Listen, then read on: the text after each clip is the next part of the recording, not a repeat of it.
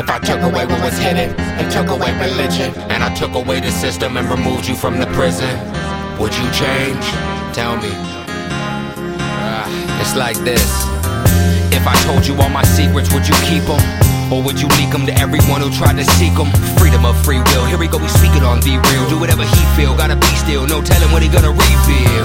We in a dream, oh, you in disbelief still. Looking for that magic, make you happy like an E-pill. What I gotta do to make a difference in the vision of the moment infinite? Adapting to the limits of the physical that I'm living in. Swimming in the feminine, Aquarius about to enter in. I put the emphasis on what I've never been, the type of energy to go for evident. Entity of the Confederate, a seventh density, I'm trying to settle in. No recollection of the present, it's a memory that we remembering, huh? Start to come to, it's coming back to me. More magic than an archonic masterpiece. If it's all synthesized like Assassin's Creed, then the answers are inside you. Why you asking me? Every second I'm faced with the same old. In a daze like a maze, we can change though. Entertain me if you say so. I used to say I'll never change and let the pain grow. Every day I'm faced with the same old. In a daze like a maze, we can change though. Entertain me if you say so. You'll never change, not until you let the pain go. I chain, collaborator, co-creator, operate. Self-generated through the mind beat. My generation on the IV. Self-denigrated, well-medicated, educated by the IV. Shall I sever what they put together when it's now or never? Everything inside of me formulated for the moment when I take form. Formulas frozen. What's it all for when the force stolen? I'ma take it back. 44 omens, fade them into black. Nothing is spoken. The change is upon us. Is it not what you really wanna do? You wanna witness what is now started? Completion. Processionary harvest is in season. Gathering my thoughts so I can chart it through the regions. Take a lot of light though, harnessing the right flow. Spit a perfect circle just to birth another cycle. Perpetual, go ahead and check the clock you like to measure through. It's internal, I am an interterrestrial, interdimensional, non-linear octave. Rocking all this consciousness constant, do you got change? Every second I'm faced with the same old. In a daze like a maze, we can change though. Entertain me if you say so. I used to say I'll never change and let the pain grow. Every day I'm faced with the same old. In a daze like a maze, we can change though. Entertain me if you say so. You'll never change, not until you let the pain go. Don't be afraid of the change, man. It's necessary. Maze overlay. Vendetta Kings. Knicks, what up? It's the year of change. So back in my previous incarnation as a school teacher here in Japan, those many years ago, I, as one of my gigs, was teaching at a kindergarten, where one day there was the 4 and 5-year-olds were creating little flags because there was going to be a marathon race in the town. It was a big deal, so they were going to stand and cheer the racers on, so they had to color these flags, and it was I think a free coloring activity. It was just basically a square piece of paper or a rectangular piece of paper they could color any way they want. So they're coloring them like 4 and 5-year-olds would, just making random scribbles and swirls of color. But one of the little girls, obviously naturally talented and careful, was carefully coloring a very beautiful little rainbow pattern, very carefully making little sections into different colors, and it looked very nice compared to the random scribbles of the other children. And I watched as they were all doing this activity, and then I saw as the girl next to the girl that was doing the nice rainbow pattern looked over and saw how beautiful that rainbow pattern looked, and then looked at her own drawing and saw it was just a random mess of scribbles and didn't look very good at all. Even a 4 or 5-year-old can see the difference. And I could see the gears turning in this little girl's head as she saw this, and obviously was jealous and maybe somewhat ashamed of her own scribbles and how it was obviously such a better drawing. You could see that she was getting frustrated and angry about this, and then, of course, inevitably, she takes one of her crayons and starts scribbling all over the beautiful flag that the other girl was drawing. That moment stuck in my mind as a moment that describes something about human nature, or at least the worst part of our human nature, which is, of course, jealousy, greed, our wish not just to be as good as someone else, but our wish for their thing that they have created to be as as bad, as ugly, as messy as ours. It's not just that we want to be up at someone else's higher level, we want to drag them down to our level. And that, again, I think is an important thing to understand. It's an important moment because to me, that very amply describes the way that the powers that shouldn't be, the psychopathic, disgusting criminals that have commandeered the highest levels of power in the world, not just governmental, but financial and corporate and economic in various ways, that is their mindset and mentality. It is not, of course, about creation. It is not about the creation of beautiful things. It is not about lifting people up to a higher level. It is not about aspiring to be at a higher level. It is about trying to bring everyone down. It is easier to destroy than it is to create. It is easier to be jealous and greedy and hate the other person than it is to create something beautiful of your own, or to appreciate what you have, or to appreciate someone else for the gifts that they have without being jealous and without hatred. So, unfortunately, because this is a fundamental part of human psychology, it is all too easy to play on that and to get people hating each other by inciting that moment of scribbling on the flag, as it were. And I think that's where we're at. I think it's pretty safe to say that's where we're increasingly at. As I've talked about before, I posed the question the other day and I left it open. If we are being programmed to hate, then how does that look in the online outrage culture, and what are the alternatives? How do we avoid that? So as I record this, it is Tuesday, November 8th, 2016 in the United States. It's currently Wednesday the 9th here in Japan, and the results are still coming in, so I don't know which of the faces of the oligarchy are going to be wearing the mask for the American empire over the next 4 to 8 years, but I do know this, that whatever happens, there is going to be a divided public that hates the other half of the population, and there's going to be a lot of hatred. There's going to be a lot of people pushing those buttons of hatred, and there's going to be a lot of ugly incidents that could occur, but don't have to occur. And that's really my message for you today.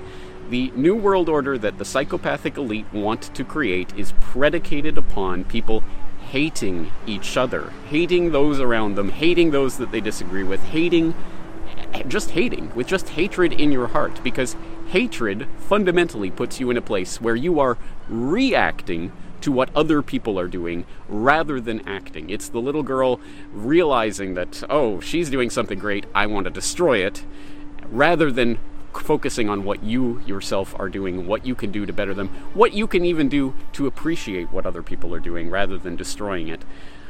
These are some big topics, and I know there's going to be a lot of people who don't want to hear it and who can't understand what I'm saying right now, but I think in the long run, whatever happens today, over the next year, over the next 4 to 8 years, over the next 50 years, whatever happens, there will be something on the other end of these times that we're living through. However crazy they may seem right now, there will be a humanity on the other side, and the question is, what kind of humanity do we want on that other side? Do we want a humanity that functions on hatred and division and hating the other and wanting other people to be destroyed and their creations and works destroyed? Or do we want to lift each other up as a society? And that's up to us. That isn't up to whatever political puppets or financial elite or string pullers.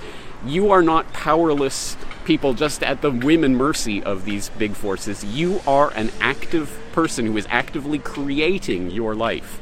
And you can choose to create that from a position of love, or you can choose to create that from a position of hate. I know which side I stand on. I stand on the side of love. I hope you'll join me. That's it for this heady edition of the Corbett Report. I'm James Corbett at CorbettReport.com. I hope you'll join me again very soon.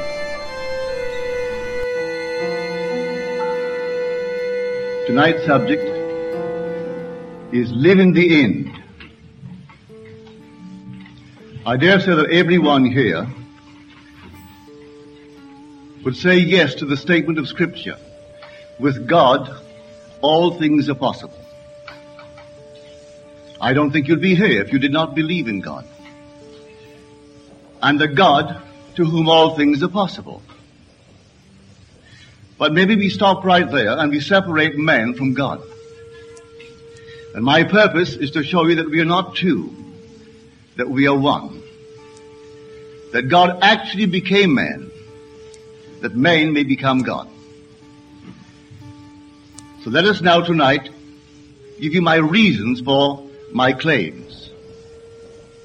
We turn to the book of John, the Gospel of John. And we are told that the Word became flesh and dwelt among us. Well, that's a mistranslation. The word translated among is the Greek preposition in, within. The Word became flesh and dwelt within us, in us.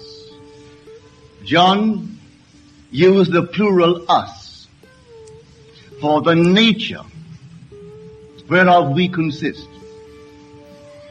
That the Word of God, which is defined in Scripture as the creative power of God and the wisdom of God, did not take upon itself some one person among men. For then that one assumed would have advanced and no more. But Christ, to save all, did not make this man or that man his habitation, but dwelt in us. That same creative Word that created the universe and sustains it dwells in us. Therefore with God all things are possible, and therefore with man all things are possible. So he states it in one book, Matthew, with God all things are possible. But in Mark he states it, all things are possible to him, meaning man, who believes. Can man believe? So this creative Word is in us. Well, what is this creative Word? It's your own wonderful human imagination. That's Christ in man. Man is all imagination, and God is man, and exists in us, and we in him. The eternal body of man is the imagination, and that is Christ himself, the divine body, Jesus. We are his members. So when you say, I am, that's he.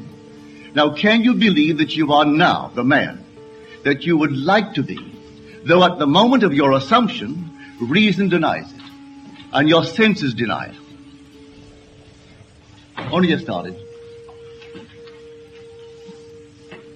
Rest of your life. Can you really conceive a scene which, if true, would imply the fulfillment of your dream? Just imagine it. Certainly you can imagine it. But the problem is, will you believe it? Will you believe in the reality of the thing imagined?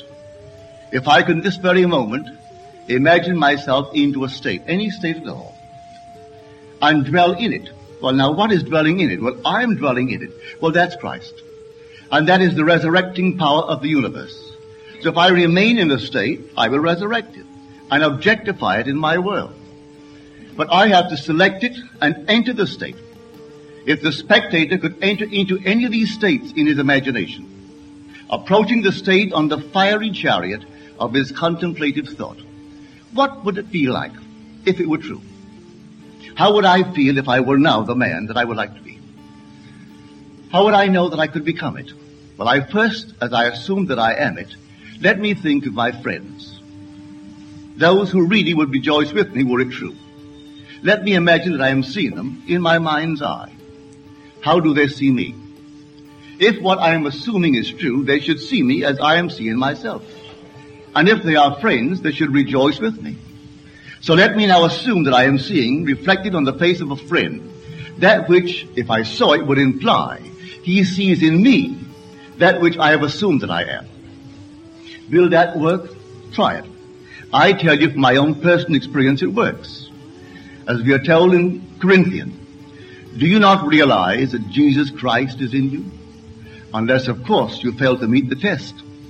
Now we are challenged. He said, come test yourself and see. Well, this is how I test myself. If Christ is in me, and all things are possible to Christ, then I must find out who he is. Well, I have found him as my own wonderful human imagination. And because he dwells not only in me, he dwells in us, everything is possible to everyone in the world. And so you help man best by telling him who Christ is.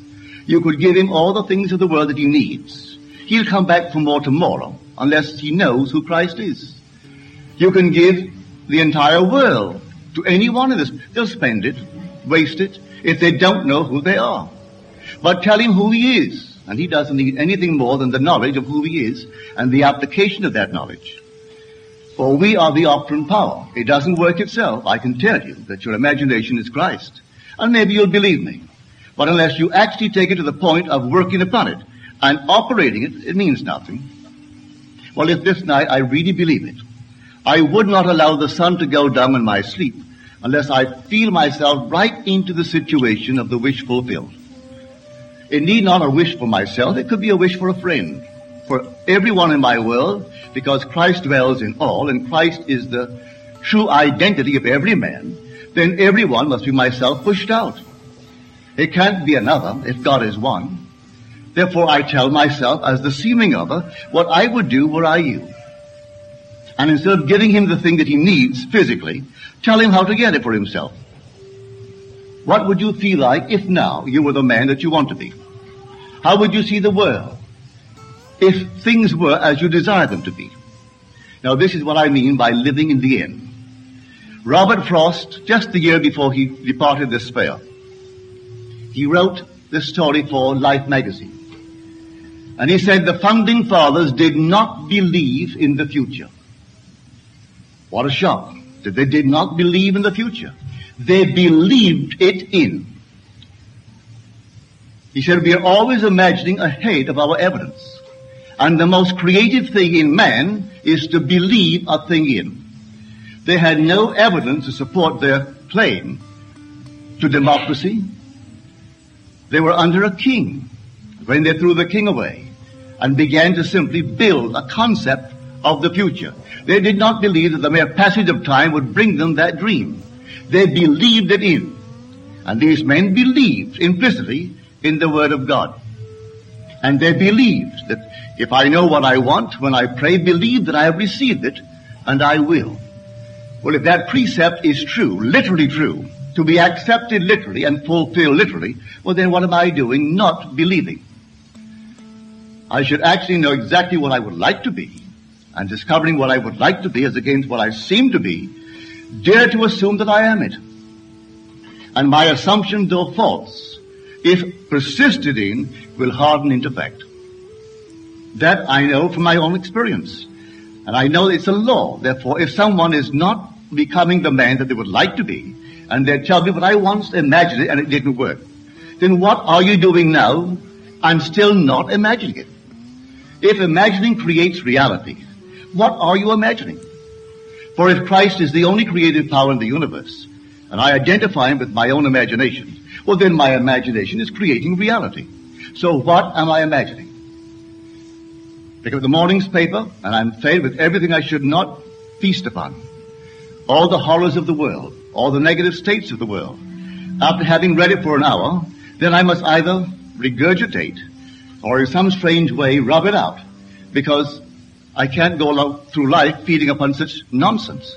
But if I really know what I want, what you want, what we want, and persuade myself that we have it, if my premise is sound, that imagining creates reality, I should, in the not distant future, hear you tell me that it's worked for you, and the other one tells me, and I in turn tell you, and go through life sharing this marvelous news with others. So I say, live as though it were true. Just as though it were true. That passage of Shakespeare, we have been taught from the primal state that he which is was wished until he were. Here we find it in Caesar. He which is was wished until he were. He wasn't born Caesar, the king. But here was an ambition fulfilled because he was wished into it. He desired it, lived in the state, and everything reshuffled itself to conform to that state to which he was faithful. I see it in my immediate circle. Those who you would not think for one moment would ever become prominent, but they desired to be prominent. Those who desired to be successful, as they conceive success. No two see success in the same manner. Some see it through the eyes of wealth, others through rising in some profession, others in some other manner. But whatever they conceive it to be, they can realize it. If night after night they sleep in the assumption that they are now what they would like to be. And so we go back that if the Word is truly the Word that creates the system in which we live. In the beginning was the Word, and the Word was with God, and the Word was God. By Him all things were made, and without Him was not anything made that was made. No, not even the so-called unlovely things. For if all things were made, He has to be responsible for the unlovely things as well. So we are told in Scripture, I kill and I make alive. I wound and I heal. I create the blessing, I create the curses. But now I must choose life. Choose the lovely things, but don't say there's another creator. For if there's another creator, then we are in conflict. So my own imagination can conjure unlovely things if I dwell upon them, or the lovely things. But they can't be two gods. There can't be two creators. And if I can find that creator and identify him with my own wonderful human imagination, then I can pass the buck. I can turn to anything and blame it for the things happening in my life. But I know that many of us are not discriminating, and when we see our own harvest, we don't recognize it. We can conceive that we, in some strange manner, permitted these things to be entertained by us. But we did. It could not have come to pass in any other way. So if I believe it and accept it, well then I will live by it. And then when I know what I want for anyone, and this goes for everything in this world, whether now, this very moment, you desire happiness in marriage. You say, but there's not one person in my world that's eligible. I know no one. You don't have to know anyone. All you have to do is to decide within yourself what you want. Now, what would you do if it were true? Would you wear a ring on the one finger which would imply that someone placed it there, one that you admire? Well then, wear it there. Don't wear a physical ring. Put it on just as though he had placed it there. And sleep feeling that which you are feeling as real. Don't say it's all imagination. Certainly it is, because all imagination is Christ. Therefore, it's all reality. So when you say, well, that's only my imagination, well, you're just saying, well, that's only a thing called Christ. When you treat imagination that way. Is there anything in this world that wasn't first imagined? Name one thing or point out one thing in this world for me that is now considered to be real, that wasn't first only imagined. What is now proved was once only imagined. Therefore, this is a true statement. All things were made by Him, and He is your own wonderful human imagination. All objective reality is solely produced through imagining. The clothes you wear, the chairs in which you are seated, this in which we are now placed, everything was once only imagined. Now tonight, find out exactly what you, not what they think you ought to want, what you want. Ask no one's permission. You don't need any man's permission. You don't need your own decision. What do I want? Now what would it be like if it were true? What would I feel like were it true? Now catch the mood and try to give that mood all the sensory vividness of reality, all the tones of reality, and then sleep in it, just as though it were true. And then await the inevitable. The inevitable is you're going to resurrect it and objectify it on the screen of space. And then the world will call it real. And they may not believe you. It doesn't really matter. If you tell them it came to pass because you simply imagined it. Now, they'll point to the series of events that led up to it. And they will give credit to the bridge of incident across which you walk towards the fulfillment of that state. And they'll point out some physical thing that was the cause. No, the cause is invisible, for the cause is God. And God is invisible to mortal eye. Who knows what you're imagining? No one knows. But you can sit down and imagine, and no one can stop you from doing it. But can you give reality to the imagined state? If you do, yes, a bridge of incident will appear in your world. And you'll walk across some series of events leading up to the fulfillment of the imaginal state. But don't give causation to any physical step that you took towards the fulfillment of it. You imagined yourself having a marvelous business. And then comes the day a building is for sale, and you haven't a nickel towards it. And not a total stranger, but a man comes in and asks you quite in a friendly manner, are you going to buy it? And knowing you don't have a penny, you say to him, as you would a friend to a friend, with what? And then he said, well, I have money. It's only in the bank drawing nothing. You say, well, I have no collateral. Well, he said, I've watched you. You're an honest person. Your family, they're honest. I think they are. Would you like me to buy it for you? I'll get my lawyer to bid for it. If they knew that I'm bidding, that I have money, they'll bid me up. And so I get it at the very lowest price by getting a lawyer who represents more than one client, and they do not know who he represents, and he'll bid for it. Are you willing to take it regardless of the price? And you say, yes, I'll take it.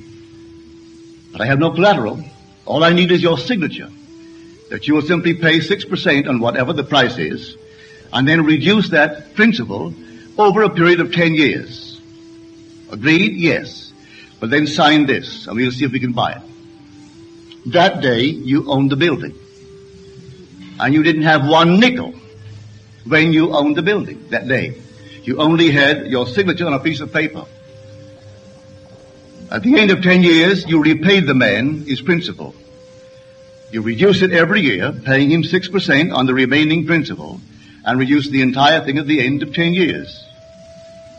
That man dies 20 years later and leaves you $150,000 in cash, tax-free, and a couple of homes and many personal belongings.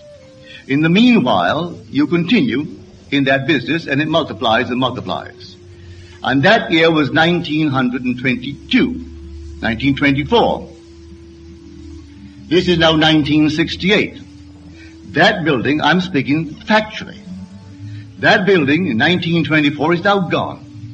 He paid only $50,000 for it. It was repaid and repaid.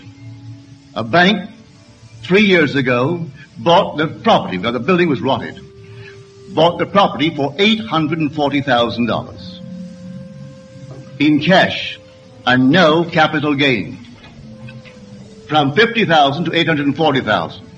In the meanwhile, the business has expanded into all the other islands, so that today you couldn't buy them out for $15 million. All in imagination. And this goes back to the imagination that preceded this man's offer to buy the building. For the young man seeing this building and entertaining a thought that the present owners deceived his father, and through deception got him out of a partnership, a junior partnership. And he was moved not to get even, but to prove that he really had something within him and could be a success in spite of their deception. And so, every day he would see on that marquee, not their name, but his own family's name. And he would see it in his mind's eye, because you could not take their name and transliterate it and make it spell this man's family's name. But he saw it.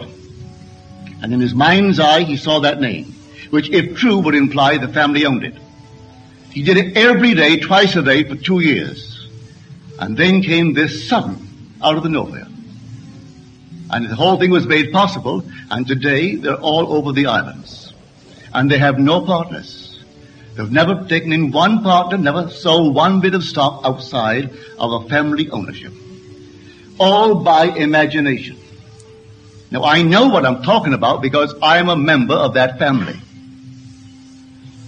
I'm speaking of my own family. This is not hearsay. I know it. My second brother, Victor, was the one in whose imagination this whole thing began to bloom. And he still works all by imagination. He knows what he wants, and then after having decided in himself, that's what I want, and that's good for the business, he then in his mind's eye, he appropriates it. And then let things happen. As told us in Scripture, the vision has its own appointed hour. It ripens, it will flower. If it be long, then wait, for it is sure, and it will not be late. Read that in the book of Habakkuk. Here is the true translation of that passage in Habakkuk. So when you know what you want, remain faithful to that assumption. And the assumption, though at the moment, is denied by your senses and denied by reason, if you persist in it, it will harden into fact. Are we not told that God calls a thing that is not seen as though it were seen, and then the unseen becomes seen? He calls everything from the unseen into the seen in this simple manner. For he is the resurrecting power. So if I assume that I am, I don't have to have evidence to support it. I assume that I am. I am what? Well, I name it. And having given it a name, given it form, given it definition, remaining in it, I resurrect it. And if it takes 1,000 men to aid the birth of that state, 1,000 men will play their parts. And I don't have to go out and look for them. Any more than my brother had to go out and look for this man. He would not have known where to start looking for one the day of the sale. As far as he is concerned, he had done it in his mind's eye. And he allowed everything to happen. And he comes right in like a joke. He really thought it was a joke. And he said to this man, are you fooling me? He said, no. He said, well then wait, let me call my father. He's at lunch. He called him on the wire. He said, Daddy, come on up. Leave everything and come. And then he said, now you tell my father what you told me. My father's name is Joseph. And my father said, you really mean it? He said, yes, Joe, I mean it. I'll have him bid today.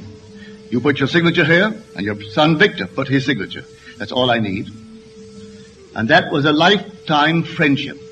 So when that man died, he didn't owe my brother Victor anything. He so loved the friendship and the feeling of, decency that he had with my brother Victor, he gave him $150,000 in cash. And that was tax-free. And the homes, everything was tax-free. And that building, which he bought for $50,000, was sold 3 years ago to the Bank of Nova Scotia. They tore it down and built a lovely structure. But they paid our family $840,000 for that building. So here was a gain, and there was no capital tax gain. None. That whole thing was simply free. So I know what I'm talking about. All I need from you is the acceptance of it. Will you believe it? Will you believe that with God all things are possible? Will you believe that all things are possible to men? Well, you can prove it in the not distant future. But you are the operant power. It will not work itself. If you dare to assume this very night that you have a better job than you now hold, or that you have a larger income, you may be fired tomorrow. Don't be concerned. On reflection, you'll see it was necessary to move you towards the fulfillment of your assumption. You could be fired. And I wouldn't bat an eye if you told me tomorrow, well, I did what you told me. You know what happened? I was fired. I have seen that. It takes someone to fire you to get you into a better job. I have seen that time and again. I wouldn't go out and quit the job. You may be promoted in the job, or you may be invited by some other concern that is competitive to join them. I do not know how it happens. I only know if you remain faithful to the assumption, it's going to happen, and you're going to be promoted towards the fulfillment of the state that you have dared to assume that is yours. I could tell you unnumbered stories along this nature. So here I say, dwell in the end. The end is where we begin. For if I've seen my name on the marquee, that's the end. I don't wait for the incident to take place in my world to move from one to the other, leading up to that. I dwell in the end. If I go to the very end, what would it be like were it true? A health case, not how it's going to become better, but you go to the end.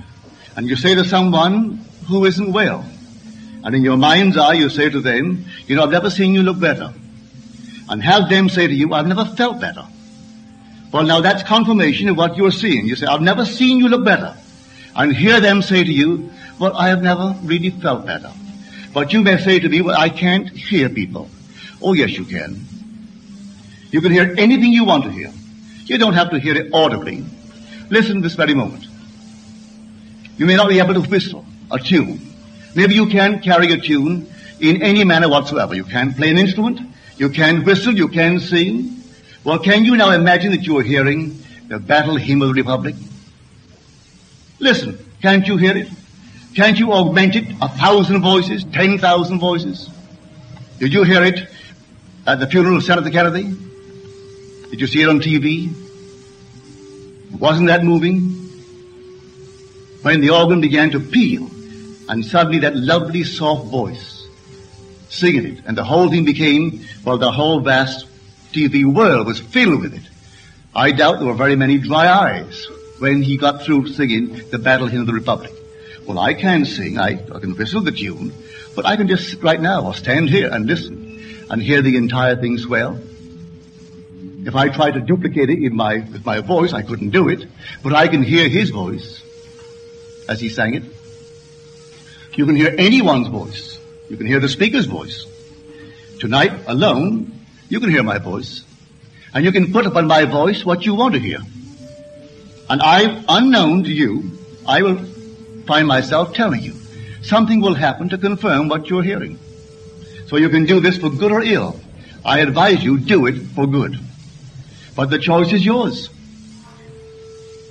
You can hurt and you can bless, but don't hurt. Use your imagination always lovingly on behalf of others. But to tell you that you couldn't do it to hurt is stupid, because you can hurt. But it's entirely up to you. So you imagine what you want. Believe that you have it, and see how it works in the world. Those who scoff at it, or let them scoff. 5 years from now, when you're on the top, they may be working for you. And they've even forgotten that they sat in the same audience with you when you heard and believed, and they also heard, but they didn't believe. And so you moved on, and they remained behind. And that's life. But there's only one creative power in the universe. Scripture names that power as God, Jesus Christ, the Lord, the same power. Because there aren't two gods, there aren't two lords, there's only one. And that one Christ dwells in us. He did not appropriate a single man, as Scripture, the priesthoods of the world teach. They tell you of a single man, and they single out a man that differs from all men. He isn't dwelling in this man or that man. His desire was to save humanity. And so he dwells in us, not in that particular man. He didn't become this one man, dwelling in one man. No, let no one tell you that the Christ in you differs from the Christ, and let them name any man they want. He cannot differ. If there is a Christ other than that Christ who is crucified within us, and who rose and continues to rise in humanity, he is a false Christ. And the teachers who teach of an external, objective, different Christ are false teachers. Christ is within, and he rises within. And so you go out and put it to the test. Put it to the extreme test. Christ in us, not out there, is the hope of glory. So this word of which I speak, and the word, by the way, its true definition is meaning. In the beginning there was meaning to the whole thing. And that meaning was with God. And God himself was the meaning. There is a purpose, there's a plan behind it all. Awakened in us so that we and he are one. So he actually became us, that we may become God. It seems incredible, but it's true. That's the purpose of life, to take humanity and lift it to God. So it becomes God. So he became man that man may become God. Now tonight, you need not confine it to yourself. Take a friend, without the friend's consent, without the friend's knowledge, and lift him up. Do you know of a friend who is unemployed? Well, then see him gainfully employed. And don't tell him that you may brag tomorrow. Don't boast. Just see him gainfully employed. Here's a friend of mine in L.A., and this man was unmercifully bawled out by his superiors and told that he was no earthly good, and they are considering letting him go. They're going to fire him. Well, the man had no support outside of the job, and he had a family. So he told my friend, well, my friend lives by this law. So he said to him, all right, go your way. Didn't tell him what he was going to do. He sat quietly at his desk and heard the man tell him that they praised him beyond measure for something that he had done. It wasn't 48 hours that led complete reversal of their attitude towards this man in their praise of something he did in the advertising world. But the blow had left its mark. And he said to my friend, yes, they've reversed it, but I don't feel easy on the job. Because they could not have said the unlovely things that they said and forgotten them. So it will come back, and I'm going to quit. I have no money. I'm giving them 2 weeks' notice. I'm going to ask them to give me 1 week of the 2, that I may get myself together, maybe take off a few days, and just get my thoughts in order. Well, at the end of 2 weeks, he didn't have a job. My friend, when he told him what he was going to do, my friend knew he could not afford to quit and not work. So he saw him gainfully employed and earning 25% more than the present job. He took off the second week. When he came back at the end of the first week, he came into my friend's office and said, only yesterday I got the offer and I start Monday. I do not lose 1 day's salary and I start at 25% more than I received on the past job. What did it? My friend's imagination. A loving use of the imagination on behalf of a friend. Had he gone without that imaginal state, he'd have walked into the place, the man would have said, we have nothing. Or we can't use you. Why are you quitting? He didn't ask anything, he simply wanted the man. So if you precede your visit by an imaginal act, they will see you as you see yourself. If you walk in knowing that you're no good, they're going to see you exactly that way. But if you're walking in the assumption that things are as you desire them to be, they're going to see you that way. And this is life. Now, what greater claim can anyone make than to claim that he is God? When he claimed it, they said he is blaspheming. For here is a man, and the man dares to claim he is God. The 10th of John. And he said, is it not written in your law, I say ye are gods, sons of the Most High? If he called them gods to whom the word of God came, do you say of the one that he anointed and sent into the world that he is blaspheming? Do you know of any greater claim in the world than for a man to identify himself as God and walk as though he were? And not be ashamed to admit it? He doesn't go bragging about it, but he knows in his heart he is one with God.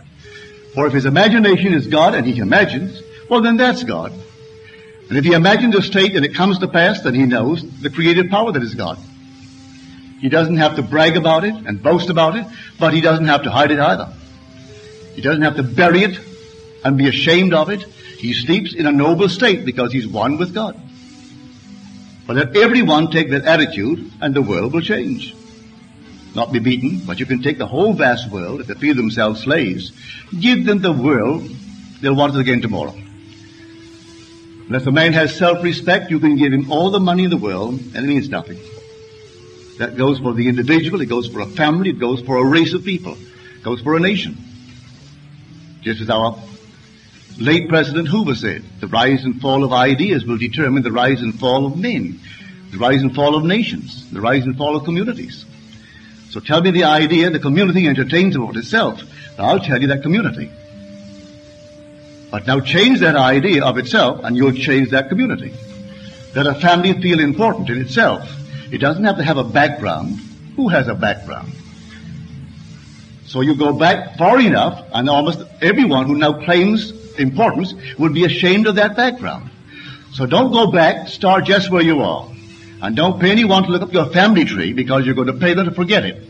Just all of a sudden start right now and assume the dignity that is God. That's what your real background is, God. And so assume it.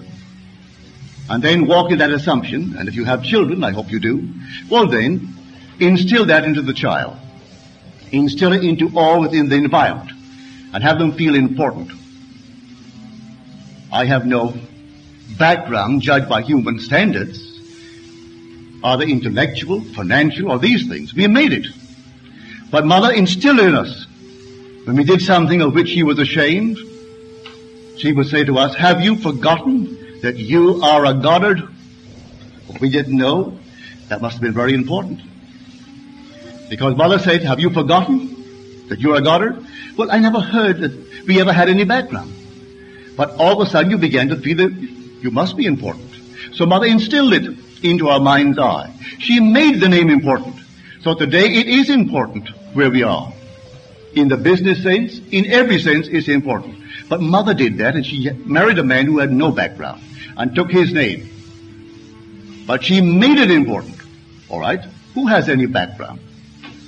As far as I'm concerned, I refuse to accept the aristocracy of any being in this world other than the aristocracy of the Spirit. What other aristocracy? Give me the aristocracy of the Spirit, but don't come to me with any physical descent. I'm not an animal. I'm not a horse, where you develop it by one horse after the other. I'm God. We're all God. And you can't go back beyond God. So if that's the start of all of us, well then that is our root. And so, claim it now.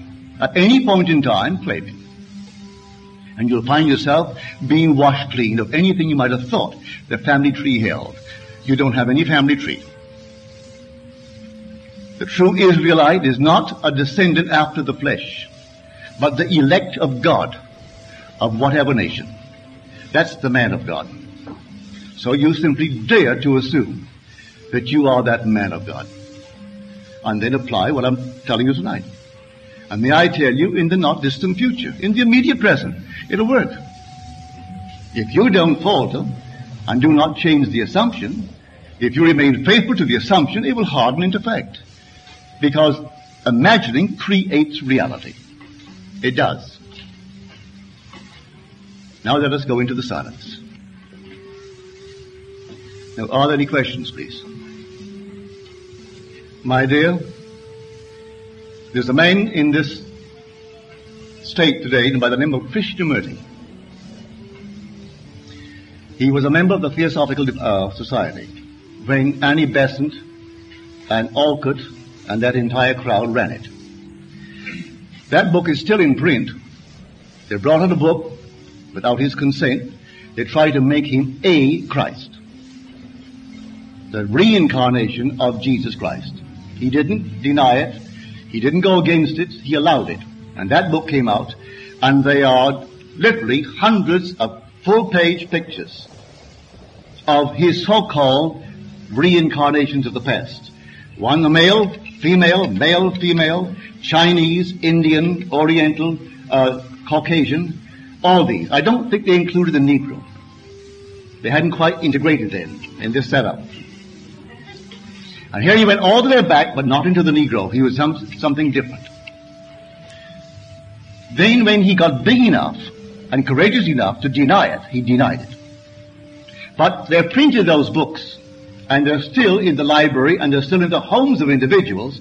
And now he will go from the world as they have departed this world, and those who will come tomorrow will not know it was refuted, and go along and believe it.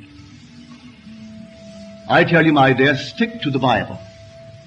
All these are simply theories, man-made theories for one purpose, to make a buck.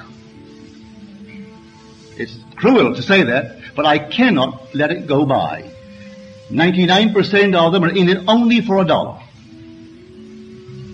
Seems cruel, but I'm telling you what I know. I've gone through these many isms. Has nothing to do with spirituality.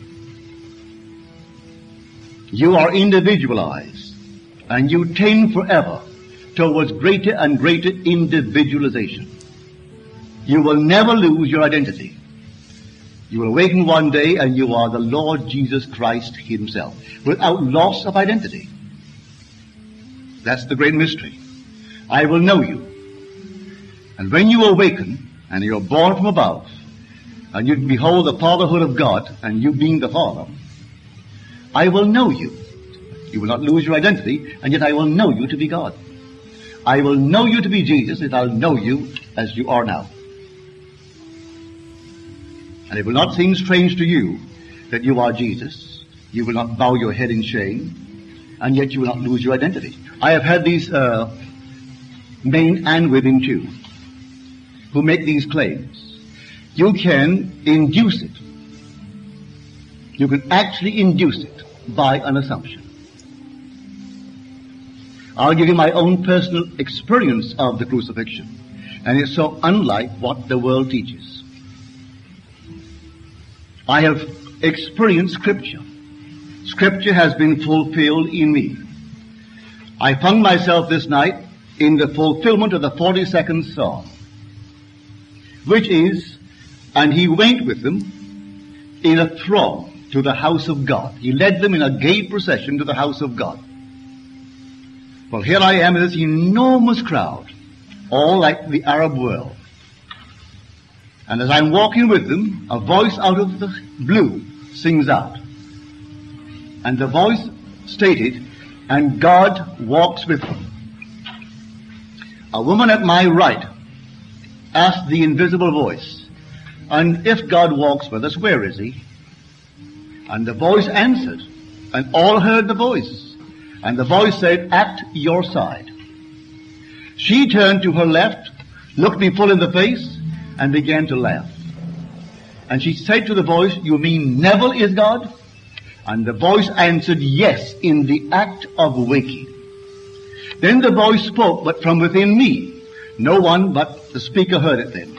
And the voice said within me, I laid myself down within you to sleep. And as I slept, I dreamed the dream. I dreamed, and I knew exactly what the end of that sentence would be. He is dreaming that he's I. With that, I became so emotionally thrilled. I felt myself drawn into this body that was on the bed. For this took place in the spirit world.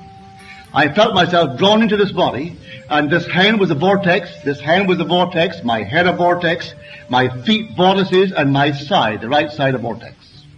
And I knew then what the crucifixion was. It was sheer ecstasy. It wasn't painful at all. You can't describe the thrill of these 6 vortices nailing me to this body. So you're told in the 10th of John, no one takes away my life. I lay it down myself. I have the power to lay it down, and I have the power to lift it up again. And in spite of that statement, they teach year after year that a group of men murdered him and nailed him to a wooden cross. He is not nailed to any wooden cross. The universal Christ is nailed on humanity.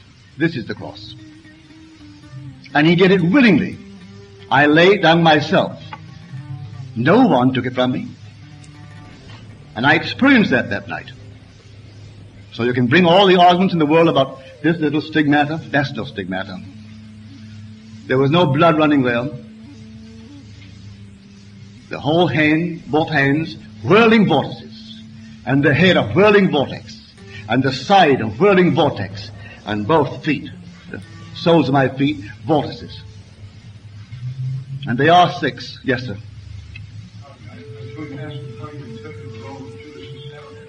Judas, I am self-betrayed. No one knows me but myself. No one knows the thoughts of a man but the Spirit of man who dwells in him. Likewise, no one knows the thoughts of God but the Spirit of God. Therefore, if I betrayed God, I would have to be the Spirit of God. One who has the secret. And so it's self-betrayed. One night in a room about the size of this, and here I am, sitting on the floor, with 12 men before me sitting on the floor. We're all dressed in robes, and I'm teaching the Word of God. A man, one of these 12, jumps up quickly, and the moment he jumped up, I knew exactly what he was going to do. He was going to tell the authorities what I was teaching. He went through the only door. As he went through, and I knew what would happen, a tall, handsome man, about 6 feet 4, in most costly robes came in, erect, a man about 40, 44. He walked straight down the side, turned at right angles, walked straight down the side, turned at right angles, and walked down the middle. But as he entered, he was one of such authority, we all rose. He was one of tremendous authority in that community. And we all stood at attention. I facing my 11 now. He came on down, and he turned towards me. And he took a wooden mallet and a wooden peg, and he hammered it into my right shoulder. Blow after blow into my shoulder. Then he took a very sharp instrument, and with one circular motion like this, he severed my sleeve, and then pulled it, and pulled off the sleeve, and discarded it. And I saw it, a lovely shade of light baby blue. Then he stretched his arms out this way, and he embraced me, and kissed me on the right side of my neck. And I kissed him on the right side of his neck. And as I kissed him, still embracing him, the whole scene faded. Here is the 53rd chapter of Isaiah. To whom has the arm of the Lord been revealed? It's all symbolism, but the whole thing is true. That was the betrayal. For you are now nailed. The pay goes in, as you're told, I will now put upon you all the authority of Israel, and you'll rule it for a season. Then I will break the pay, and that weight that you carry will be taken from you. But who has believed our report, and to whom has the arm of the Lord been revealed? He unveils the right arm, which is the symbol of power. At that moment in time when he rises in you, and you are going to rule as he rules. And that's the story. So the whole story is true, but it's all vision. It's not secular history. It's salvation history. And the world treats the whole Bible as a secular history. And it's not secular history at all. The whole thing takes place above. He said, I am from above, and ye are from below. You're of this world, I'm not of this world. And so the whole drama is unfolding above. It's a mystical drama. Any other questions, please? Well, freedom is that age. No one is free by dying here, because death here is restoration in a world just like this. No one, I don't care who you are, you could be 90 years old now, and if you drop this very moment, you're restored to life, not as an infant, someone of 20 years of age.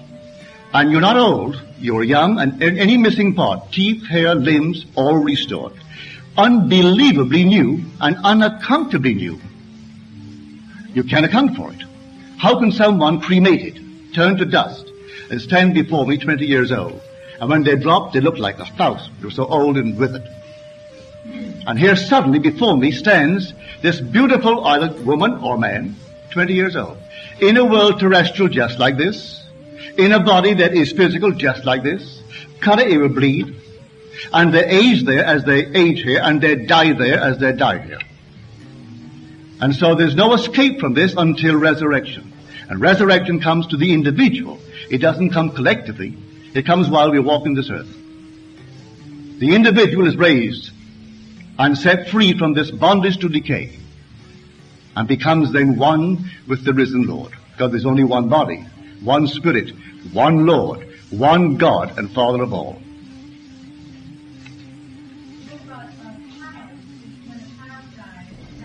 Continues to grow. Continues to grow. He is the God of the living, not the God of the dead. This world is the world of dead. People won't believe it. Everything here is dead. If you see it from above, well, you'll have to see it to understand what I'm talking about.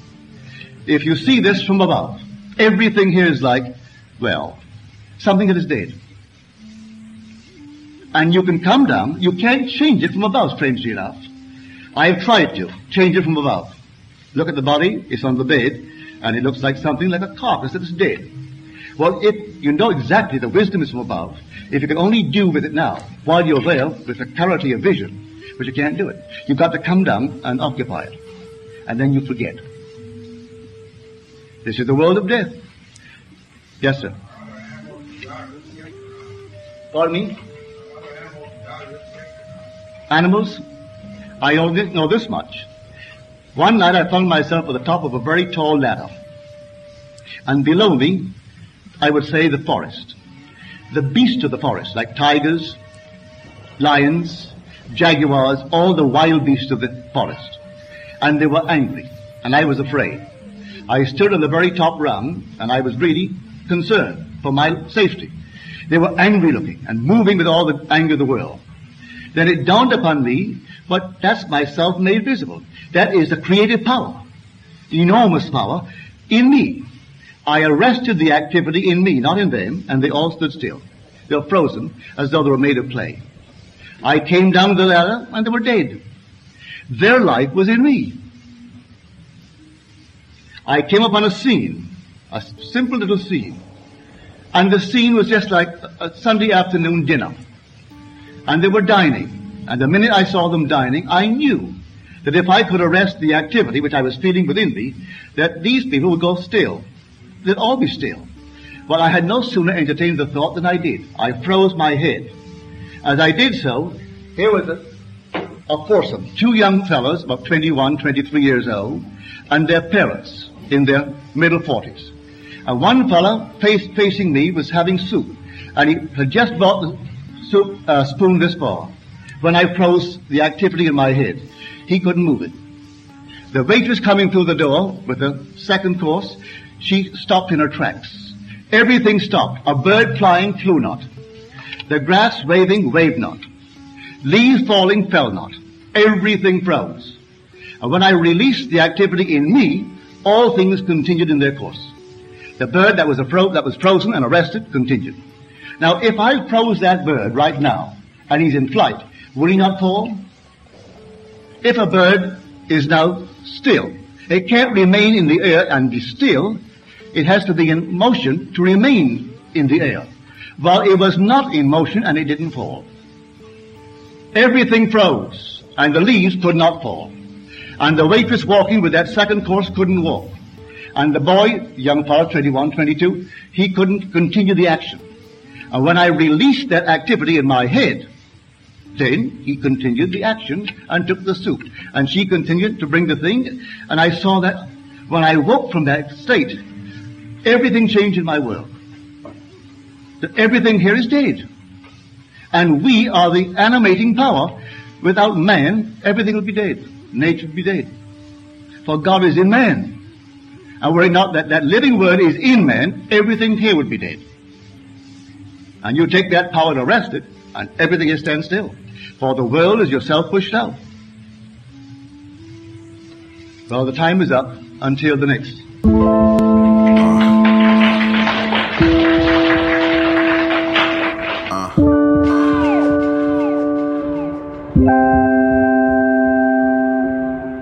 I wake up like yesterday gave birth to me, and I live like every day is the first for me. If I die, just listen to this.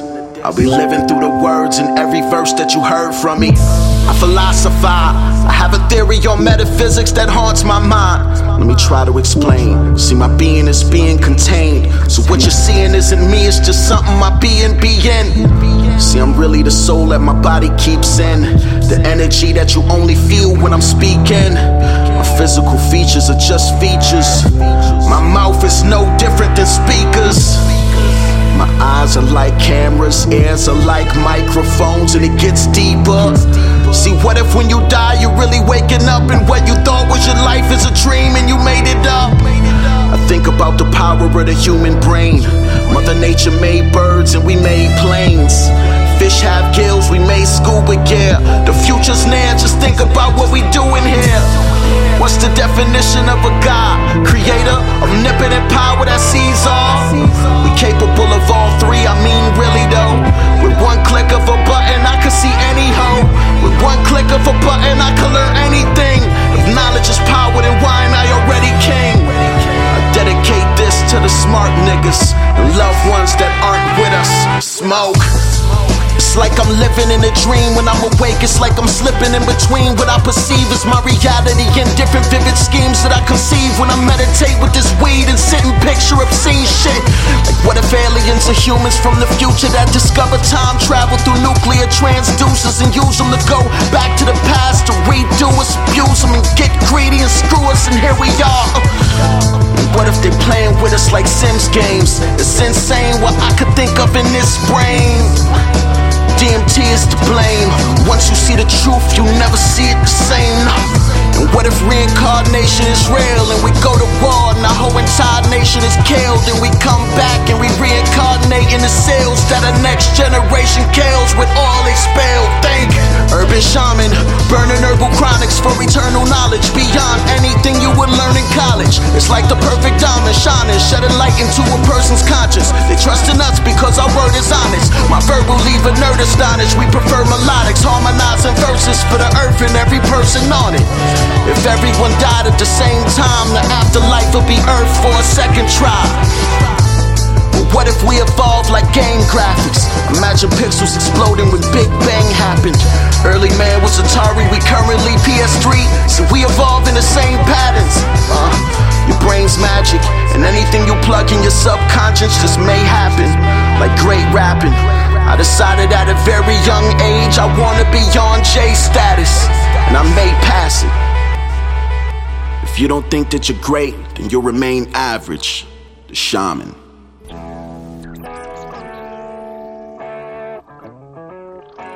Beaming out across the galaxy, this is where conspiracy on the wild side meets the perspective of a lifetime. This is the Free Zone with your host, Freeman. Hello, you wonderful friends, and welcome to the Free Zone. Well, the rejection election is nearly done. We can only say nearly because we still have time to wait till things can be set into place. But it seemed to me that 11-9, we entered a parallel dimension. I didn't see this coming. I don't think anybody saw this coming. And it really showed the split between the alternative world and the mainstream world with this last election and the things that have ensued. But to get into, facing off the child trafficking pedophilic witch and accepting the hateful xenophobe, people are acting like they won or lost here. And looking at this alternate dimension that we seem to have entered, I could think of no one better to dabble in this realms than Anthony Patch and Richie from Boston. So I've invited them here tonight to join with me in the discussion of our future, lessons from our history, and lessons for our history as we look at what we're doing today and how that will reflect on the future of tomorrow. So please welcome Anthony Patch and Richie from Boston. Great to have you guys. I'm happy to be here, Freeman. Long-time fan. I've been listening to you since before the internet, so I'm glad to be here, brother. Yeah, likewise here. Thank you very much. It's very gracious of you to invite us on the show today. Yeah, well, I'm really excited to talk to both of you because we do seem to be on the same tip, and really, you guys are really doing a number on your podcast, and I see that your numbers are rising incredibly. You're really hitting the nails on the head left and right, and I love that you don't just sit back and look at the political spectrum. You take in the whole spectrum of where are we going with all of this? And as we get through this show, I mean, we're going to begin with rapist versus rapist and talk about some of the election finales going on, and then lead this into what is progress and where we are going, what they want. We're constantly saying, well, they will want this and they will want that. Well, who are they and what do they want? And I know we can't answer that question specifically, but I believe that if we look at the technological advancements of society and how civilization is forming, we can get a pretty good picture of what they want. So guys, everyone was shocked, myself included, as Donald Trump walked out for his concession speech. I waited till 3 a.m. to see Hillary's concession speech. Did I say concession for Donald? It may happen, and we're going to talk about the December 19th Electoral College faithless electors. But for me, that moment where Donald Trump actually won, although I do wonder what Alex Jones is going to do for a job now, it was like 11-9, the reverse of 9/11. It was just a freaky moment that, oh my God. I mean, I was giggling as I watched the dumbfounded newscasters and the astounded Hillary supporters. I couldn't help but giggle at all of this. And I really didn't see things going this way. So I guess I'm opening up a random look into what just happened, and we're going to just kind of lay out what still could happen. So, as a beginning thought, I noticed the sheer split between those people in the mainstream and those in the alternative understanding. We all thought Trump had it in the bag. I didn't vote for anyone. I don't care. Out of the millions, hundreds of millions of people in America, these are the last two people I would have picked. Now, this one will be a good one for you, Anthony Patch. The idea that this whole thing was projected into the scene by The Simpsons, as we saw the exact scenarios of them coming down the escalator, Trump in front of the flags, and then even the map of the Electoral College was nearly exact in The Simpsons. And we're looking at what could be a parallel universe, and we're looking at this idea that, man, are they time traveling and making this stuff up? What do you say? Go ahead, jump in, guys, wherever you want. Maybe it's a reverse Mandela effect, the Simpsons. Maybe they're predicting the future using the Mandela effect in reverse. Yeah, exactly. That's the levels we're going to get to, folks, as we get deeper into this show. But it's a psyops. What's that? It's a psyops. It's a psychological operation. That's the drum that Richie and I have been beating for the last couple of weeks. This is all predictive. It's predictive programming. We know that, but it's scripted, and it's scripted according to history. And the history we're going to touch on today is going back to Saul Alinsky and Bill Ayers and Rules for Radicals and the 60s, and where the roots of this whole evolutionary process, if you want, but more accurately a scripted process, has brought us to this point today. To understand today, we have to look at history. Yes, that's why I tried to get this out of my mouth, saying we have lessons from history, but then we have lessons for history. The things that we are projecting into the mythos of the future, where a UN-controlled world can look back at liberty and say, look, it just leads to corruption. You need our control. That's a lesson for history that we are creating. I really did not think... Okay, I expected Miley Cyrus acting and crying on YouTube about Hillary losing, but I did not expect bloody violence in the streets from the Hillary supporters. I kind of expected it from Trump supporters who thought they, had the rigged election stolen, but I didn't. I swear to you, I just didn't see this happening from the liberal love haters that are out there just beating the shit out of people. Richie, take it from there. We saw it the exact opposite way. It appeared, Trump just kept continuing to call out the fact that this was rigged. So everybody was keeping their eye on the polls, keeping their eyes on the machines, looking to George Soros because he had his hand in the Diebold voting machines, all that stuff. And then about a day or two before the election, Anthony and I, we had been talking about Saul Alinsky, Rules for Radicals, Hillary's 1969 thesis, to Saul Alinsky. And I thought, we thought to ourselves, if they truly want to continue what they've been doing all year long, which is pitting blacks against whites, Christians against Muslims, police officers against citizens, vice versa, I said the best thing for them to do is let Hillary lose, because her people will burn this down. And Anthony actually said, burn, baby, burn. And no one listened. No one believed us. Everyone thought Hillary had this no problem. It's her machine. It's her whole thing. And there's even another twist in this, but we won't get to that right yet. But yeah, it's exactly what did happen. And it's amazing. We called out these protests before they happened, and wow, they won't go away. They've been going on for days now, and people are actually starting to get shot now. It's escalating. Right. Yeah. And the other thing real quickly, and I'll let you take it from there, is that we also called out this so-called counter coup, this soft coup from the 16 units of the intelligence community with Steve Pieczenik as the mouthpiece. We called that one out as an overt psyops, but that was an easy one because of his background. But go ahead, I won't dominate the conversation. No, please feel free to take up as much space as you want, because that's a very important point. That whole video came up saying that there was a silent coup and that we're going to make sure there's a safe transition of power, but they didn't say power to who. And this whole situation didn't bubble into the mainstream at all. It was only in the alternative media that we were aware of the NSA, CIA's silent coup of Hillary. So do you have any more to go on that?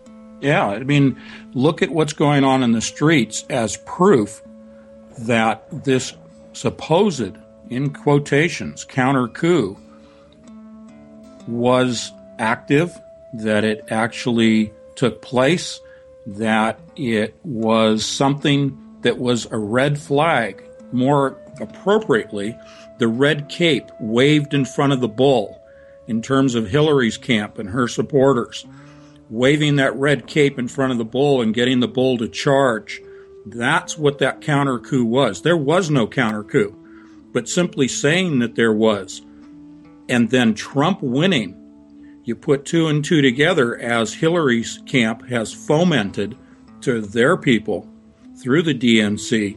And now you have the raging bulls in the streets right now because they believe there was a coup that stole the election from the DNC. Now, what I found most intriguing about that was that they said they had planned the WikiLeaks to be part of this counter coup. So therefore, they already had foreknowledge of everything that was going to come out, obviously, or they wouldn't have been able to plan this counter coup.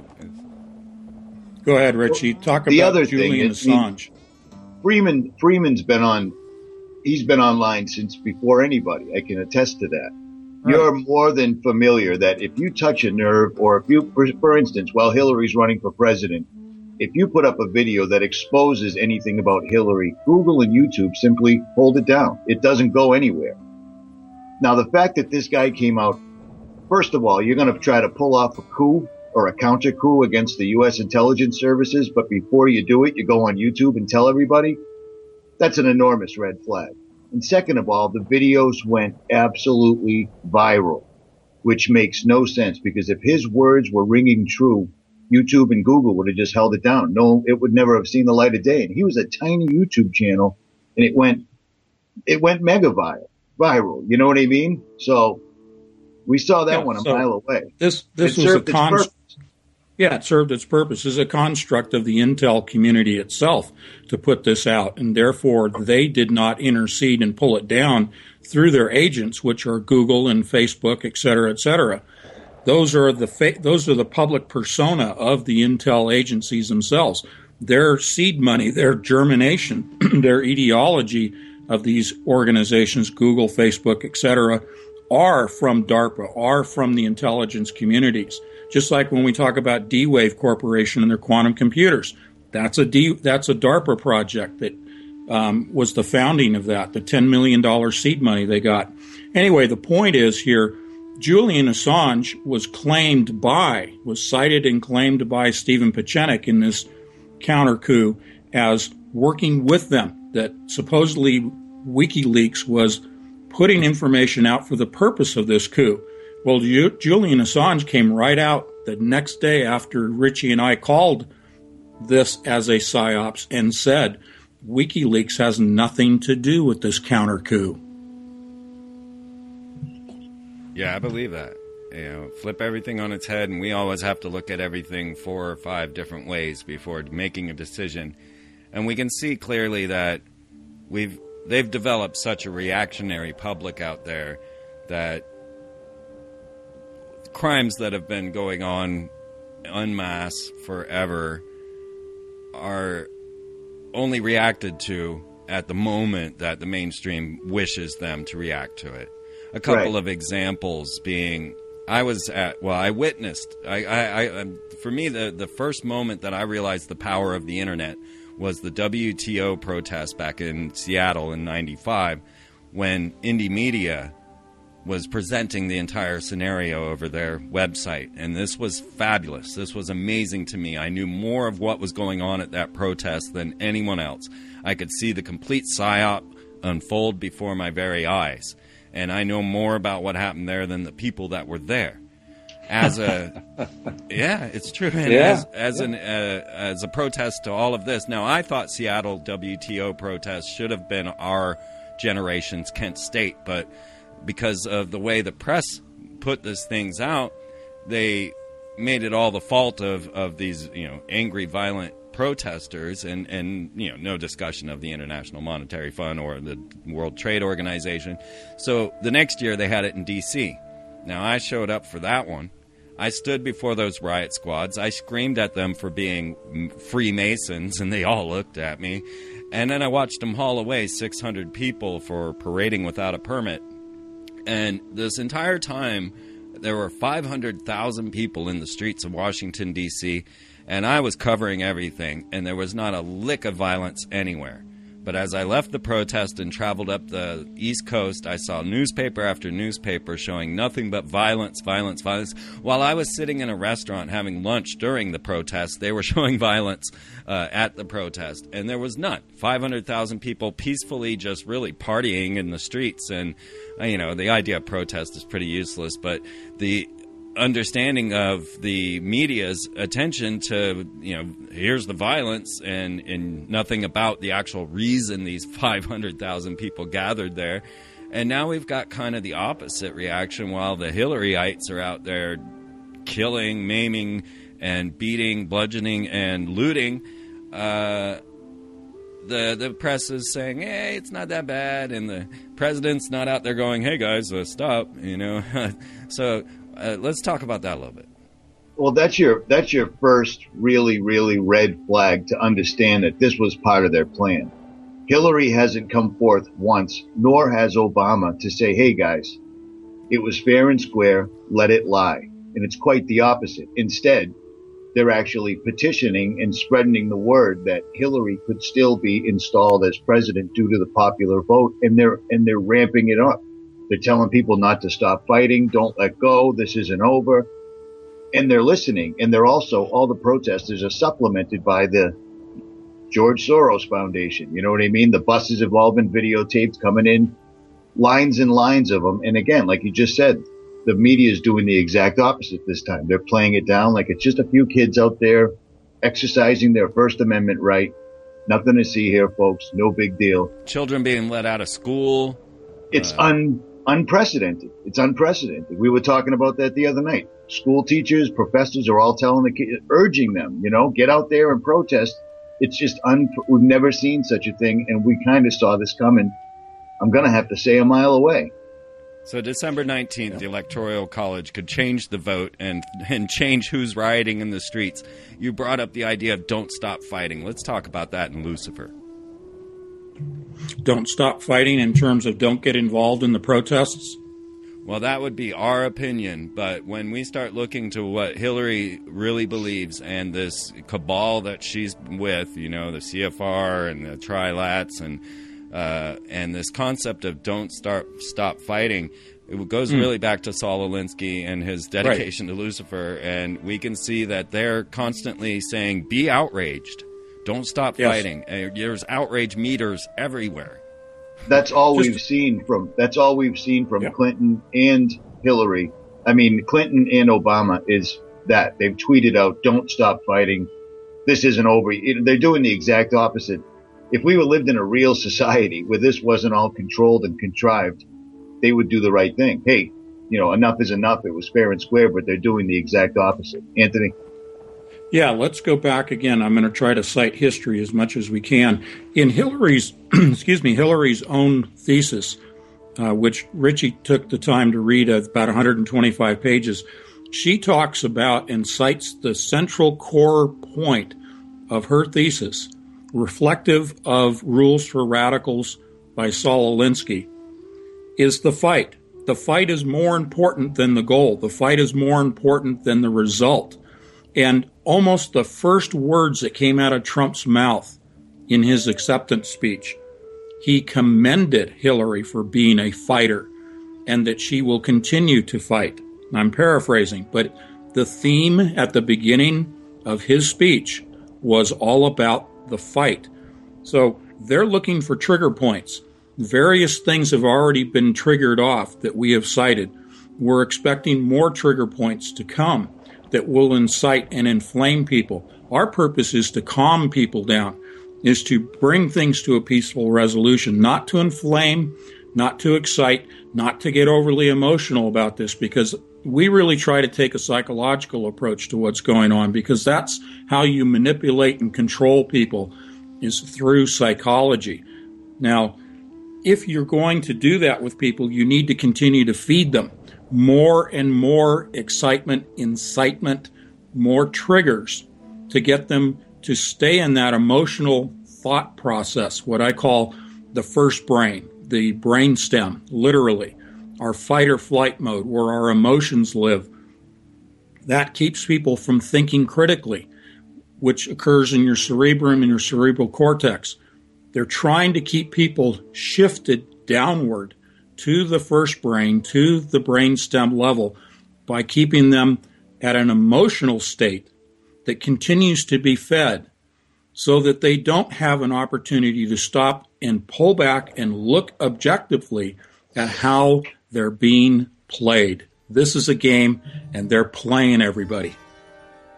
And now that they've got all the Hillary people already up in arms, which is in turn pissing off normal Americans that are trying to go to work, but they can't drive down the highway because there's protesters. They can't go downtown to the stores because the windows are all broken, so on and so forth. Now that this petition is out, which has almost 4 million signatures, they are saying straight up, right at change.org, that on December 19th, the electors of the Electoral College will cast their ballots. If they all vote the way their states voted, Donald Trump will win. However, they can vote for Hillary Clinton if they chose. Even in states where it's not allowed, their vote would still be counted. They would simply pay a small fine, which we can be sure Clinton supporters will be glad to pay. They're literally putting this right out here, and it has serious traction. I did a story on this, I think it was this afternoon, and since I've done that, there's been 250,000 more people signing this. Their goal is 4.5 million, and they're just about there. They're really going to try to do this. Imagine the Trump people that are all sitting back. They've already won. It's all good. And the rug gets pulled out from under them. We called this before the election just because it seemed like it would be part of the Sentient World Simulation, the SWS program they've been running since 2007. Right, Tony? Right, out of Purdue. That was published in a white paper in 2006, and it's implemented 2007. It's run by the quantum computer system from D-Wave, and we can provide the details on that. Yeah, please do. I want to learn. Yeah, well, before I get into the weeds on that, just to finish off Richie's thought there, there are 26 states in which the members of the Electoral College are required to vote according to the majority vote in their respective states. As Richie said, if they choose to violate that, they pay a fine, but it's also a misdemeanor. Not a big deal, but it can be done. Now, Soros has a lot of money. There's nothing to say he's not going to pay these people off. He's going to pay them off behind the scenes. Now, that's the 19th when they vote. The results are not counted until the 6th of January. Okay? So we got to understand the Speaker of the House is the one that is going to read all those votes, count those votes on the 6th of January. There's a lot that can happen between now and then. So it's not just the 19th of December. But let's shift gears. We're going into the Sentient World Simulation. We're going into technology here. This is a system that mirrors the entire population of the planet. It assigns to over 7 billion human beings a node. We are counted as a node in the computer system. This is a quantum computer-driven system. And each of those nodes is given an avatar. And real-time, 24/7, it gathers intel on everyone. So if you think in terms of how big is Big Brother, well, it's here. And we'll talk a little bit about what the capabilities of the quantum computers are. But way back in 2013, and understand the number I'm going to give you is antiquated. And we can bring it up to current numbers if we have time, if you want to get that far into it. But in 2013, they cited the Model 512 quantum computer built by D-Wave as having the equivalent processing power of over 7 billion human brains. Now, they've made quantum leaps, literally, since then. Now, what is bigger than petabytes and exabytes? Certainly they would be pushing, what is it, zettabytes? Probably. I'll give you a better number that you can wrap your head around. They have the equivalent number of qubits in their latest model computer, and this is not public information, They have 65,536 qubits. They've only announced as many as 1,024. They're up at 65,000 plus. That's the equivalent of our human brains. More specifically, within our neurons, we have exactly the same number of what are known as tubulin dimmers within each neuron in our brain. They have matched the number of qubits in the quantum computer to the neurons of the human brain for this sentient, artificially intelligent quantum computer system that is quantum entangled with all their previous model quantum computers. And this is all tied into this artificial construct, this digital reality that mirrors our analog reality in real time. This is the beast system spoken of in Scripture. Now, this SWS system, they've been doing this since 2007. So we're not just being gamed by a bunch of crafty human beings. We're being played on a quantum level by a computer that's actually been monitoring us for over 10 years, correct? That's right. It started out modeling human behavior, building algorithms of human behavior to predict and then control humans. It takes those algorithms and uses it for deep learning. That's machine learning, to be self-taught. So it is learning about how we think, how we behave, how our emotions are triggered, and how we can be controlled. Well, we brought up the concept of the video from the silent coup getting way too much attention, and as we know, as actual grassroots YouTube producers, it just doesn't escalate that way. It would be nice if that were the case, but one that really shocked me back in the day when I saw this happen was Zeitgeist, and it got way too much attention for being a grassroots type scenario. Now, most people didn't make it all the way to Zeitgeist 3, but after you get to the concepts of this new AI technology with 3D printing reality, when you get to the final episode of Zeitgeist, that is their conclusion, is that humanity cannot be trusted and all power should be given over to the supercomputer to guide us. Now we're sitting in a position where America's in chaos. They could open a second battlefront by bringing Hillary back in, and then you got the Trump supporters out there blowing stuff up. And we have Obama primed for a UN position of possibly being Secretary General and ruler of the world coming out of all of this. So I wanted to take our show as we got through the political spectrums and start looking at what they are after with these technologies that we're looking at. The ideas of having technology that could read your mind and make you the ultimate dictator. Now you're talking sentient world simulations that has been running for a decade, and this is the puzzle that needs to be looked at, not this simple bout that's going on with the tactics of, is it Hillary, is it Trump, who's going to lead us into prosperity? But you guys, Anthony Patch, Richie from Boston, myself, we are watching future tech. We are watching where the actual society and civilization are going with all of this, and trying to really discern what they want. What is this all boiling into? So you can take any part of that you want into this idea that we have a sentient world simulation. Now what happens as we go to the future and give over our lives to drones and clones and Well, I'll give it's the same old story. Yeah, Anthony, go ahead. Let me answer real quick, and then you can take the long ball. No. This is something we talk about all the time, Freeman, and I know you're more than familiar with it. Face to face, is their goal is depopulation and then total control. Anthony. No, it's funny. Richie and I, we work so well together. It just cracks me up, because I was going to do what you just did. A 3-word statement and then turn it over to you. No, you can.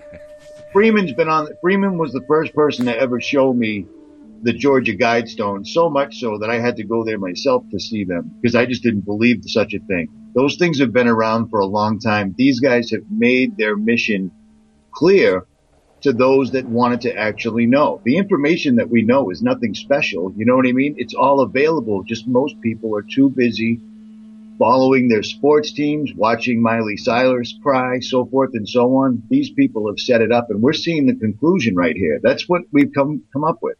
Right. But Anthony can answer the technical part, how they plan on actually implementing it all. Yeah, it's very well said, and it's all about control. It's all about reducing the population, as the Georgia Guidestones indicate, to about 500 million people. But it's about creating a serf class. It's about reducing us down to serfs because they want that structure that exists with a kingdom. They want a king. They want a dictator for the world with a very small privileged class of globalist elite and the remaining population serving them as serfs to do whatever handiwork has to be done out there. But all of this propaganda that talks about technology and how wonderful it is, and we're going to solve, all of the world's ills, Alzheimer's, cancer, pick your, domain. That is just to continue the funding for the research that will benefit the elite. Anything that is being sold to the public as a wonderful new development in technology these days, and I include the medical technology in this, it's all smoke and mirrors because none of us will have access to it, only the elite. Without a doubt. And we have to start to understand the politics of immortality, which honestly, folks, just so you know, that's probably going to be the title of my Free Your Mind lecture this year in April. So it should be an amazing Free Your Mind. I just have to plug it real quick. You guys get out there in April. Check out freeyourmindconference.com. And it will be Michael Tessari and I going head-to-head. Although he probably doesn't even know I'm going to be there. But that should be a good time. I can't wait to see. I like it. Well, it's funny. The people responsible for bringing the D-Wave out into the light, at least the model quantum computers that we see, are also the people behind the money that's giving exoskeletons to monkeys, as ridiculous as this sounds, and having them training AI robots. And they call them armies of robots. And this isn't conspiracy theory. It's in the scientific papers. These guys are really doing. I'm always saying. I know you have. It's just funny because what you've always said, we're here right now. We just saw a computer that's playing us all like a chessboard perfectly, I might include, and it's not over yet. This election is just like a great big military operation for the most part. I can't even think of any other words for it. Well, look at it this way. It's easy to use the allegory of a chessboard, but it's very fitting. The pawns are pawns. How do the pawns remain pawns? They remain pawns by being cut off from information. They don't know the strategy. And let me tell you how I play chess. Okay? I use the queen. I use her very offensively. Why? I ask you that, Freeman. Why would I use the queen more than any other piece on the chessboard? She's so frightening.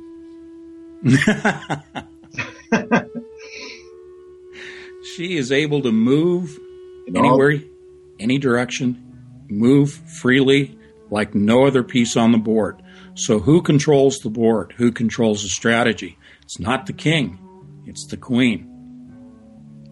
Yes, and I look at that a lot and see that the chessboard itself is the matrix that we are formed into, this idea that we are really born into captivity and we're born onto that chessboard, and there are those that know more than us sitting above the chessboard moving the pieces. Right. And the first time people heard about the Purdue papers that from 2007, that they found out 10 years after they were already done. They had actually been playing us like a grand chess game on an enormous chessboard, so to where they even already know what we're going to do before they do it. And I think that we're seeing it implemented right now. and people just don't want to hear it. They don't want to hear it. They didn't want to hear that Hillary was going to lose. They didn't want to hear there would be protests and riots. And they don't want to hear that December 19th is still a thing, quote unquote. Right. And a good example that people can relate to, because there's been plenty of coverage, was Jade Helm. That was a tabletop exercise. That was a computer model taken out onto the streets and run in real time for everybody to see. The main purpose of that was not so much the movement of the military assets, but to gauge the response of the civilians' human behavior modeling algorithms. And we fed right into that, too. We fed right into that, Anthony. Everybody did. Oh, yeah. Oh, so, yeah, absolutely. Yeah. How go ahead. No. Go ahead. Well, I was just going to mention that the mind control is so subtle. If you consider things like when you go to PayPal and the buttons that you have to hit to get your money is continue and submit, and things like the first message you get on Skype that tells you Big Brother is real, it's quotes from 1984, or what I personally remember back in Y2K, January 1st, 2000, the AOL poll that popped up asking me if I would accept a national ID card. I remember that. So many little pieces being fed into us through this machine. And the machine's not ours. And we're watching the political structure and, we're fighting over some witch that has spirit cooking rituals. And meanwhile, progress goes on. Genetically modified babies are coming about. We have glow-in-the-dark cats, sheeps, and pigs. They're, right. People aren't paying attention at all. I mean, the European Space Agency just landed on Mars. Did anyone notice? It's astounding. It's absolutely astounding how much goes on. And there's only a few of us that are even paying attention, and they've taken care of us. They've labeled us a long time ago. You don't want to be like those people that say things that aren't on TV because we'll label you as a conspiracy theorist. Well, this election just brought every single conspiracy theory out to bear in front of the main populace, and they all glossed over it and wrote it off as art. They actually turned the main witch, who's following Aleister Crowley's work, verbatim, they turned her into the victim. She's just an artist that's using breast milk, feces, sperm, and other things to make, you know what I mean? It's just unbelievable the amount that sheep will take, and then they'll bite you if you try to wake them up. It's amazing. Absolutely. I mean, I saw this over and over again. The Triumph episodes where they were making things up for the presidential candidates to say, and they all bought into it. I mean, they had Trump talking about having sex with a cow, and these people did not question whether or not that was real. And then what is real? I mean, the Satanic Temple put out a whole post that they were exceptionally sad that Hillary lost. We have Lady Gaga coming out in some Nazi uniform, It's unbelievable. Unbelievable. It's everything is coming out into the light right now. They're flooding people with information. There's just so much that people are switching off, or they're just going out in the streets and breaking windows. Well, if you indoctrinate people for 30 years or more into beginning in grade school, which is what Bill Ayers focused on, by the way. He was the founder of the Weatherman Underground and burned and bombed federal and state buildings, including the Capitol building. Has never been remorseful for it. People were killed. He shows no remorse. He's the one that I quote when I say burn, baby, burn, because that's what he chanted in the 60s. And so we see all of this playing out because you start with the elementary school system, which is what he focused on, because he knew that if you could influence people for about 30 years, you could instill the Marxist-Leninist mentality as being a palatable system. Look at Bernie Sanders. Look at socialism. That is an overt example of the success of that programming.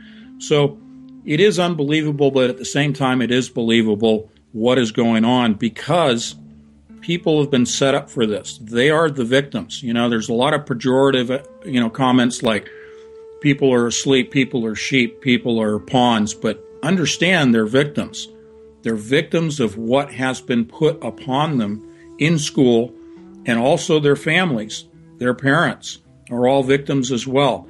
And so the psychological programming that's been going on, that's why I focus on psychology, is because that's how you change people's minds into believing that the loss of freedom is true and valid and is a better form of freedom to lose your freedom. Well, we're seeing it play out right now, and people have been bombarded. I mean, I never thought I'd get to the age where I'd say, look at what these kids are doing. But the television shows, the cartoons are all full of Illuminati-esque images. Everything the singers are doing they're drinking blood all on stage. It's just absolutely unbelievable. Marilyn Manson, I don't know if you guys are familiar with the video he just put out just in time for the elections, where there's someone that appears to be Donald Trump beheaded. I mean, it's basically Donald Trump with no head and a huge pool of blood while he's eating the pages from the Holy Bible. It's just unbelievable. People are building their own walls, but they're building them around themselves right now. And they can consider this progress. And this is why they are mad that Hillary didn't win, because this type of satanic ritual doesn't play as well under Trump. So if you build up this tension between Group A and Group B, and you look at the numbers as they were coming in election night, in which it's an extremely close race, those numbers obviously are rigged. Thank you, Mr. Trump, saying the system is rigged. Well, guess what? You cannot have an election that is as close as this one was. So equally split state by state, unless it is a rigged system. Right. So they set it up. It's turning the screws of tension on people. And that's what I'm... Yeah, Sorry, go ahead. No, go ahead. That's what I've been trying to tell people. This isn't just what I think. This is what's happening. We've pretty much theorized the entire time, and every theory's coming true. This is the only thing that makes sense. These people are out there breaking windows, knocking things down, while the other side is going, let him finish up. It doesn't matter. Donald's still going to be the president. Well, then why do they keep putting this out in the public imagination that December 19th, everything could change? That would be, I believe, personally, that would be the unraveling. That would be it. That would be perfect grounds for martial law, because all hell will break loose. And there wasn't a single peep from the Hillary camp for a recount or anything. She just was too drunk to come out and take her concession speech, and instead just phoned in. Or at least that's my opinion. It's another red flag too. You know what I mean? They didn't. Concession. Yeah, they didn't. They didn't demand a recount right at the beginning because they already knew what the next step that was going to be played. They knew the next card that was going to be thrown down is the Electoral College card. So again, it's important that we emphasize it's not just the 19th of December. That's when the vote takes place. Right. But the results are not presented to the public until January 6th. So around that time, when the Electoral College on the 19th does cast their ballots, people are going to be so ramped up and so twisted in their knots of emotion at that point, they're going to demand that the results be released before January 6th, or they're going to burn even more. So it's a whole scenario of ramping up and ramping up. Let me read a quote very quickly from William Casey, former CIA director, in 1981. "We'll know our disinformation program is complete when everything the American public believes is false." Okay? CIA Director William Casey, 1981. Project Mockingbird. All right? So that's where we're at. And the people thing, believe the disinformation. The thing about the 19th, I understand that it won't be released technically, but we live in the world of WikiLeaks where everything gets out now. Good point. It makes me think back to the rumor that the Pope and the Queen of England both told us last year that it would be our last Christmas. That was last year by two two of the political powers on the planet, and Obama's war on Christmas. It just makes me think that, they were telling us and we just didn't understand it. I think this might be the catalyst. That's my opinion. I could be wrong. Yeah, I'm right there with you. We got to always realize that we need to look at this puzzle globally. And so this type of oppositional defiance that people are doing now with the Hillary loss and the exposés of rape. I mean, good God, every person involved in this election was a pedophilic rapist or into witchcraft, child trafficking, lesbianism. I didn't mean to throw that in there, but I had Huma Abedin in front of me and her and Hillary's lesbian love affair. I have no cares about that. But I do care about any injury to another. And if we're talking rape, pedophilia, even witchcraft, but child trafficking, and, the public just doesn't care. They don't care. It's astounding. Yeah. Well, they can't react. They're blocked. Again, they're conditioned. And so it's like expecting, a 12-month-old baby to be able to read the Bible. Excuse me. It's just not going to happen.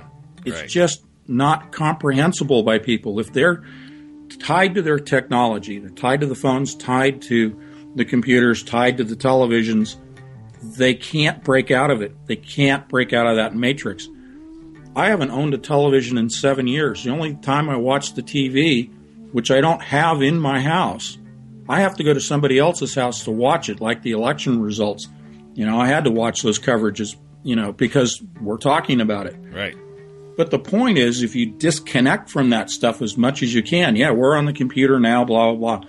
The thing is, if you pull away from it, get yourself freed up from the dependency and certainly the social media.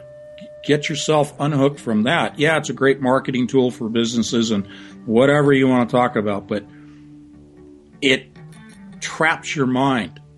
It locks you in, and it doesn't give you the time to be quiet and to think within your own mind, to have quiet reflection that enables you to do critical analysis and critical thinking and allows you to have that global picture of things, quite literally on the global scale, but also globally just in your own community.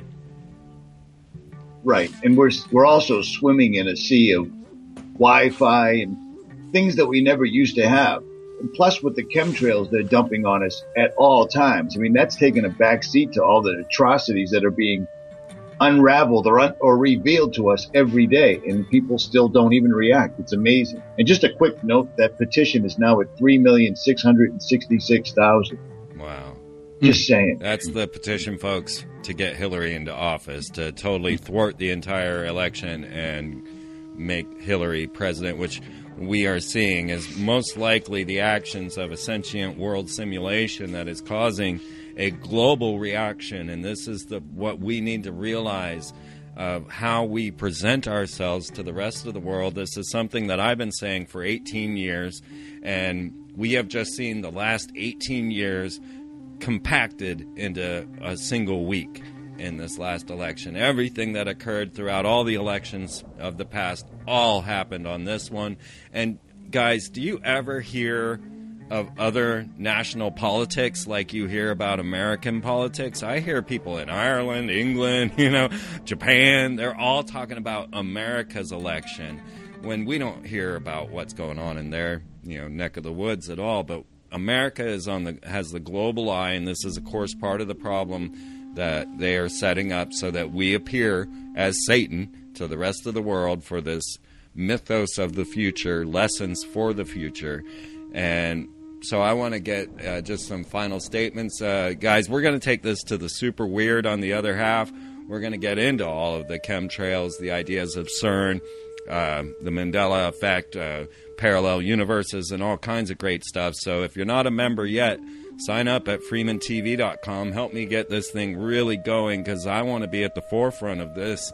What is progress? What is our future? And what are the politics of immortality? And you can keep me going, help support that for 23 cents a day. Go over to freemantv.com, click subscribe, and just pick a payment method. And join us here in getting all the bonus materials in the members section with extra hours of everything, extra videos, all kinds of stuff there. And once again, never an old show. So, sign up so that you can catch the rest of this amazing broadcast, because, boy, we have just barely scratched the surface.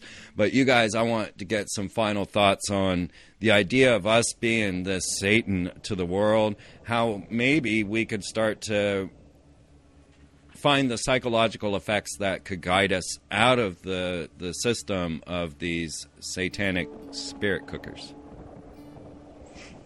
Richie, that's a tough or you want one. me to go? I know. I'll take I it. We're talking about changing people's minds instead of their identity politics, really. It's pretty straightforward. I'm a Christian. Richie's a Christian. Holy Spirit, full armor of God, the leading of the Lord.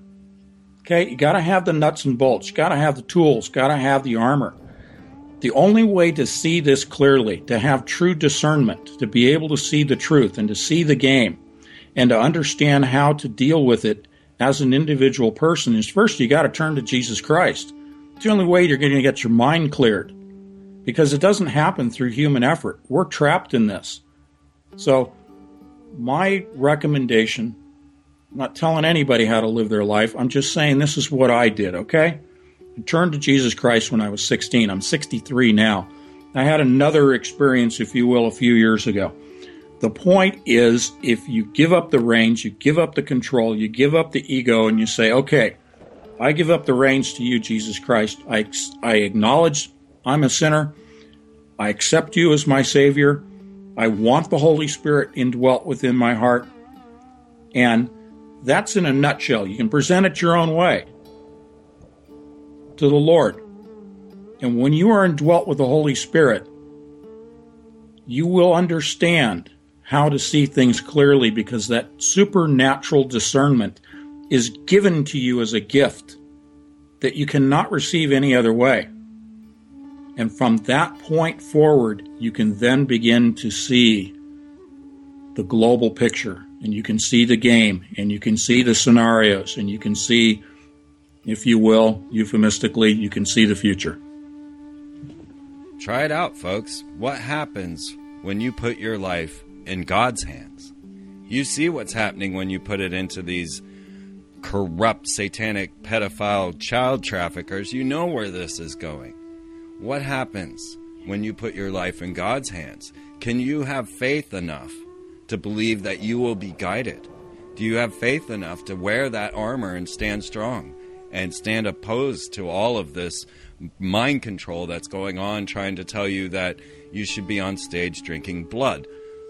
I stand with you there, Anthony, that there is a spiritual force that we must attain, and to know that there is a God in your life, that there is a loving force that is there for each and every one of us. If we were to turn away from this ego-driven system that is obviously run by a sentient simulation, folks, and turn to ourselves, as he's saying, quiet contemplation, understanding your own global perspective, and feeling that armor of the divine in your soul that is there to guide you forward. I agree that that is the only way out. Nice. I agree as well. So that's easy. Fantastic. Well, we've made it just about to the end of this hour, and we're going to be taking this over to the members section. And, oh, boy, I'm not done yet. I'll tell you, though, guys, if any of this part of this is true, I love the story that we're in right now, because as I understand it, there was this moment, and I had no idea that Trump was the candidate that brought the birther thing to light and got Obama to bring out his birth certificate, which, of course, folks, was all mind control, was all set up. That birth certificate was not supposed to be believed.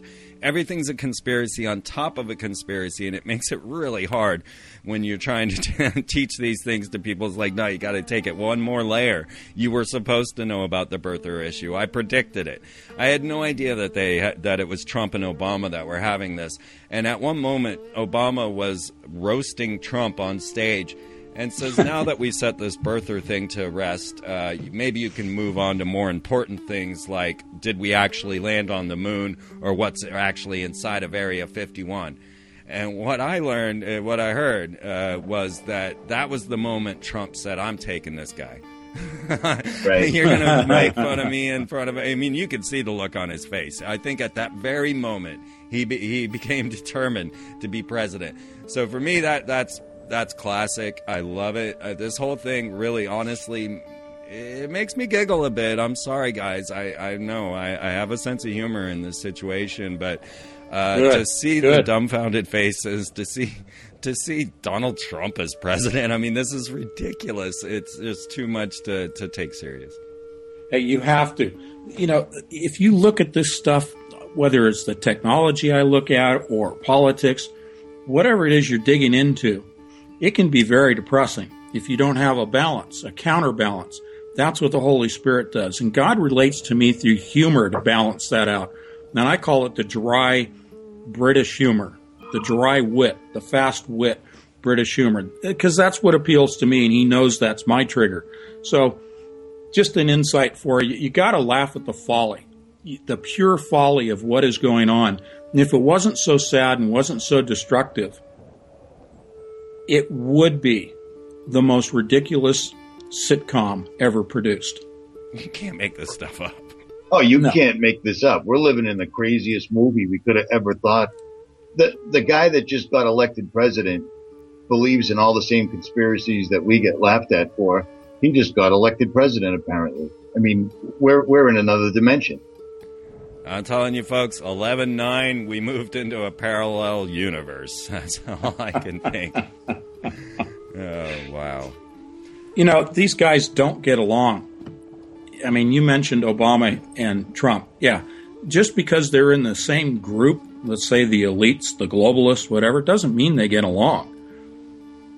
Absolutely. Yeah, and Trump's been part of the elites for a lot longer than Obama has. Trump actually, you know, he burned his first goat a long time ago when he first got his first several billion and then lost them and then regained them. You know what I mean? Obama was just somebody they cloned from Akhenaten. There you go. That's why I don't think he's going away. I swear. I'm not going to let that go. 8 years I've been talking about Obama being a clone, and I am not letting that go. Well, it's just too perfect that they call him renegade and how that ties into Akhenaten. And if you split the picture, he looks identical. His wife looks identical. The two kids look identical. Yeah. They did go to, remember, Osiris was just somebody that no one, you know, he was a myth till they found his tomb. That's right. And it's funny that the Egyptians are the only ones that knew how to preserve the body so that 3,000-4,000 years later, the DNA was still attainable. So right, I'm with you. Folks. They cloned a mummy in 1985. Look it up. Nature Magazine, New York Times. It happened. You know, none of what we say. That's what I love about you guys. Anthony and Richie from Boston, folks. Anthony Patch and Richie from Boston.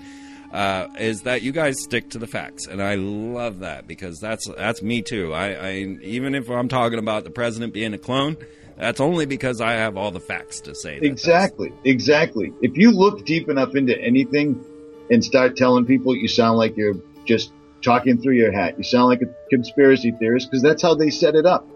We are living in the most incredible time right now. It's just too bad that evil entities are running everything. Exactly.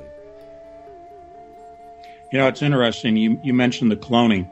The ultimate goal, not only opening a portal at CERN, to give you a segue here, but is to recreate Nimrod, who was the builder of the Tower of Babel, which is what CERN represents today. They want to resurrect his DNA in the north area, the center point of the main ring of the Large Hadron Collider. Well, there you go, folks. Now you know where we're going in the members section. So definitely get signed up today. Help me, help everyone. I'm going to make this thing so much bigger, better, and bolder, and that's all I want to do. I can't stop. It's just too amazing. Guys, will you tell everybody how to find your work and what you're doing? Go ahead, Rich. AnthonyPatch.com. That's an easy one. Anthony, P-A-T-C-H, Patch.com. And Richie from Boston on YouTube, Twitter, and Facebook. Fantastic. And all you wonderful people that have written me, I swear I'm getting those emails back to you. I need a secretary, honestly. I need a team. I need something to keep this all going. But I want to thank you all for the continuing donations that are coming in, the $1, $3, and all of that. That really makes a difference. It really does. So if you feel like tipping me for the show, just go over to Freeman TV, click on donate, and kick in $3. Do that for Anthony and for Richie from Boston as well. If you kick in $3 to each of your favorite people once a month, that really supports us. That keeps us going, and it shows your love. I mean, it's unfortunate that we have to do it through a monetary system, but that's how we keep going. So thank you all so much for the donations, the subscriptions, and keeping things going. And I own FreemanTV.com for 10 more years, folks. So here we go. It's only going to get stranger, and you're going to be more prepared by listening here, because we're looking to the future instead of the identity politics that are running rampant in the streets.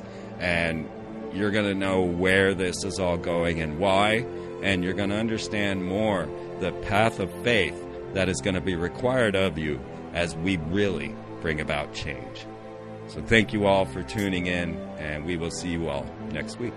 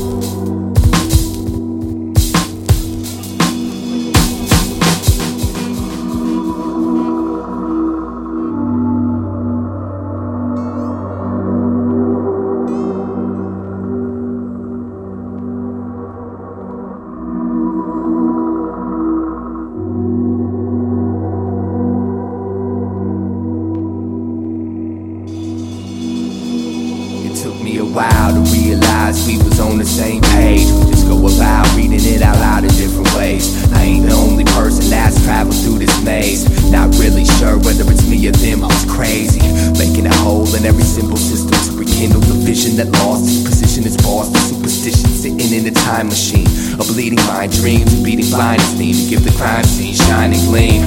I'm no longer a Boy Scout, cause punching myself in the head won't necessarily get that voice out. That's something no one ever took the time to point out, but I had to learn to whisper before I could enjoy shouting. Periodically I feel like I've wasted my breath, and all I've got to show for it is paper stained ink. But I ain't really tripping at the end of the day, cause life is experience, and that's how I won the right to think.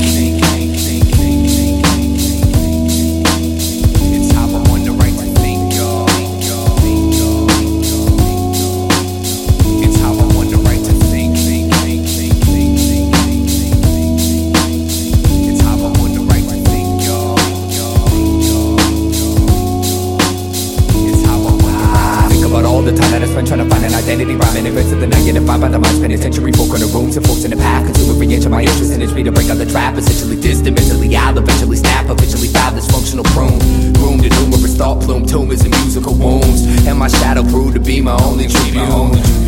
And it taught me never to abuse a full moon, it's not suitable. Sometimes you gotta lose control to gain the kind of truth, to hold the rain that falls, don't bruise my soul like it used to. I'm used to it, and now I'm just working on smoothing out the kinks. The circuitry allows some headroom before the break. So what do you gotta tell me that I don't already know? Just shut the fuck up and let me grow. I learned from my mistakes and I spotted with these disruptive plates. So call it what you want, but this is how I won the right to think.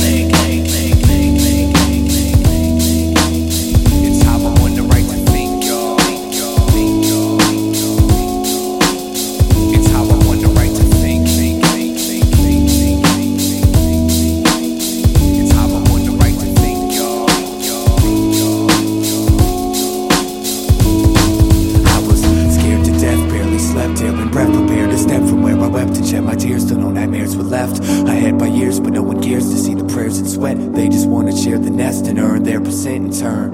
Let it burn till the ashes isolate the cold ground. On that I stood, but on this I stand and hold down. I used to be the seed of this ghost town, but that was then and this is now. That was then and this is now. That was then and this is now. The war between the old brain and the new brain was won when the prehistoric forfeited alien strangles reptile and migrates towards inner peace. Caveman dies quiet, the cries, riots, and fires cease.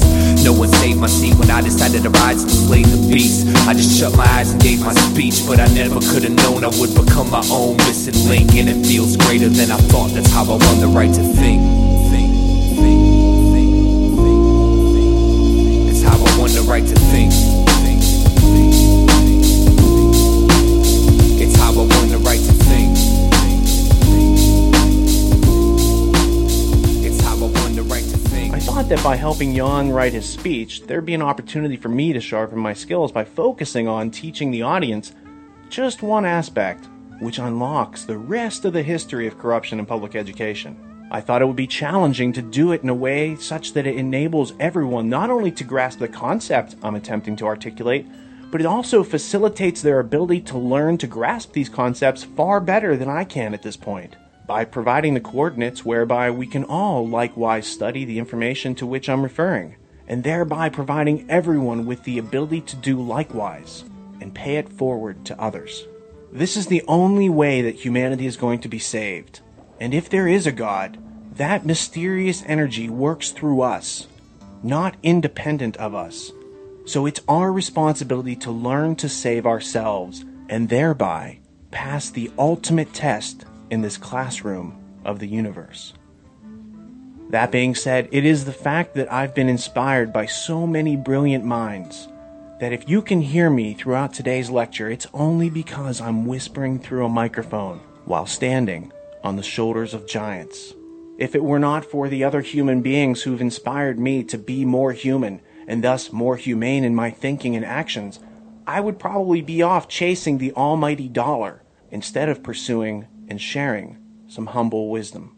If it were not for learned students of this world like Mark Passio, there would not be a Free Your Mind conference this weekend, nor attendees to be addressed. If Jan had not encouraged me to create the Project Constellation lecture in 2006, there would be no podcasts for the past 5 years leading us up to this point of realization. If it weren't for audience members like Gino Denning stepping up and initiating communication, there would be much less ability on my part to actually articulate my thoughts, let alone ensure that those thoughts made any logical sense to you. And if it were not for independent filmmakers like Paul Verge, there'd be no such concept as a video series known as What You've Been Missing. And the 80,000 people who viewed the first episode might have been left to watch Dancing with the Stars or some such drivel.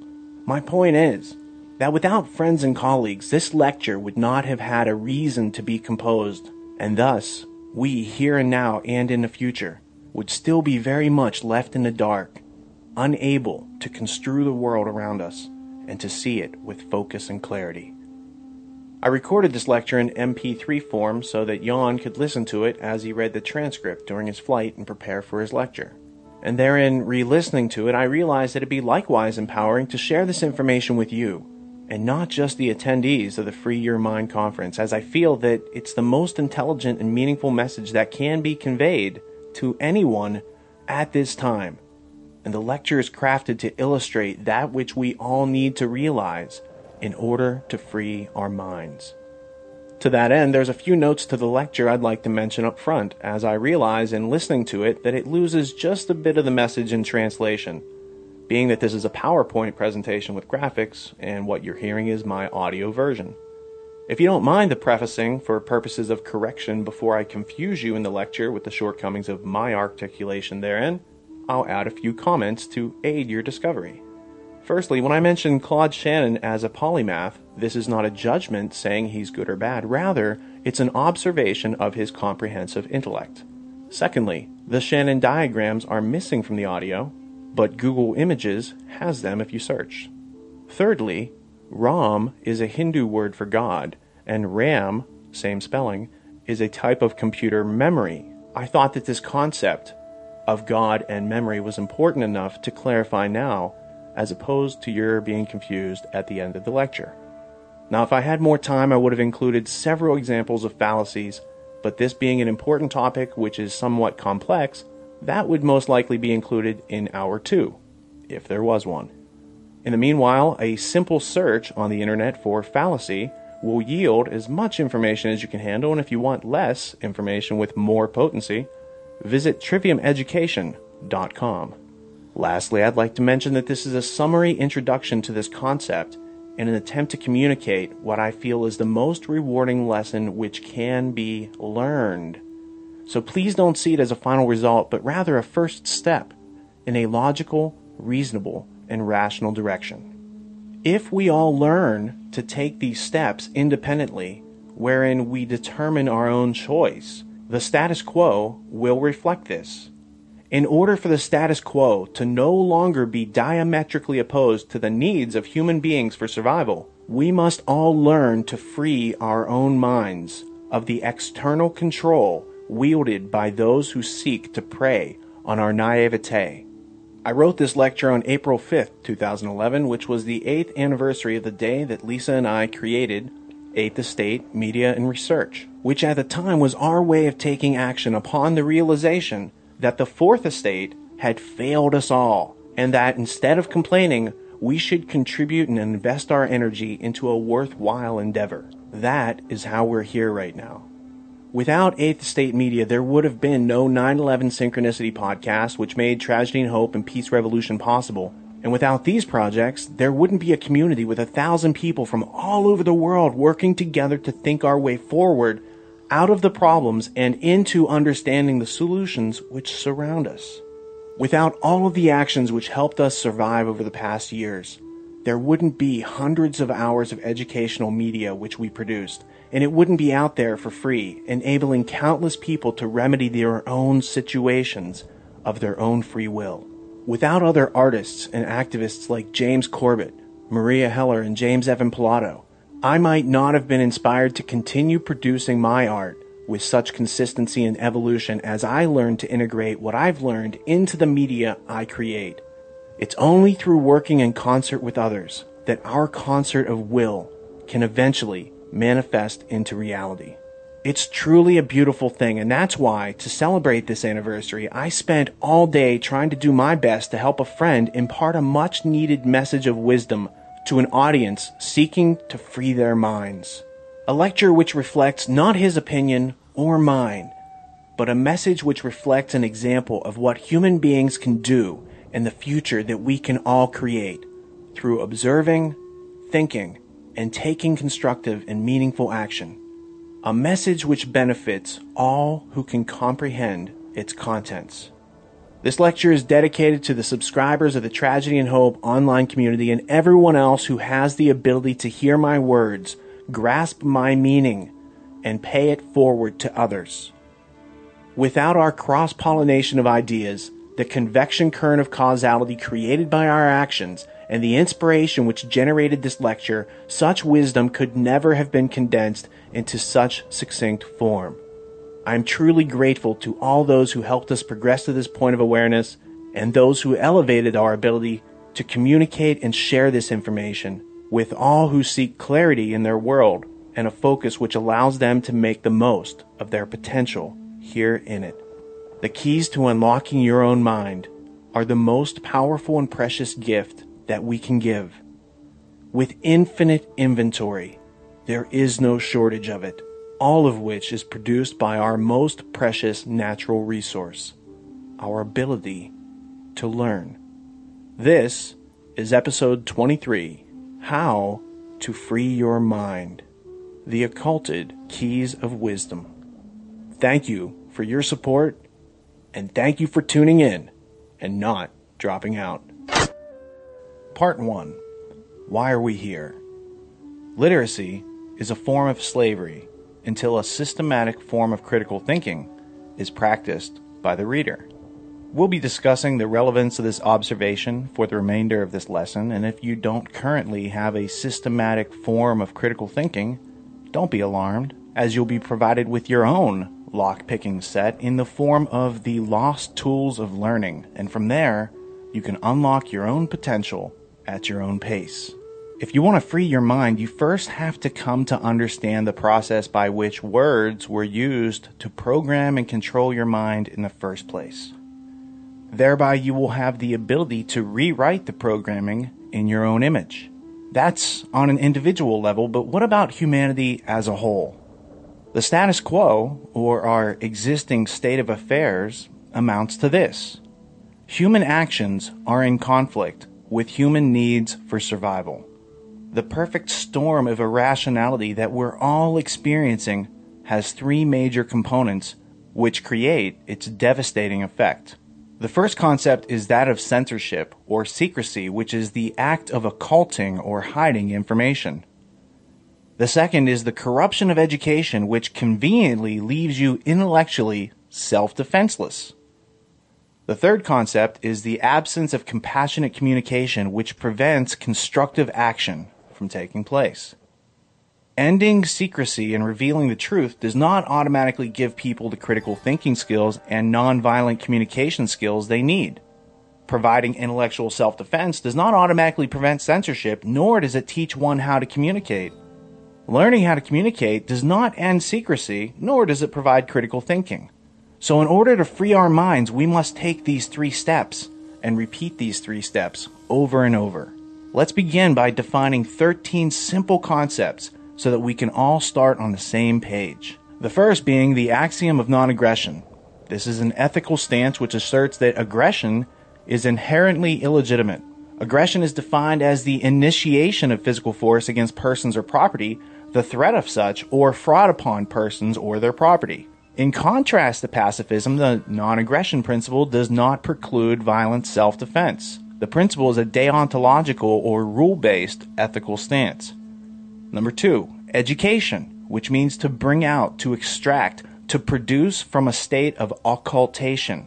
According to Johnson's dictionary in 1854, education is derived from the Latin verb educo, to lead or draw out. The third term is occult, from the Latin verb occulto, to hide or keep secret. Number 4, polymath.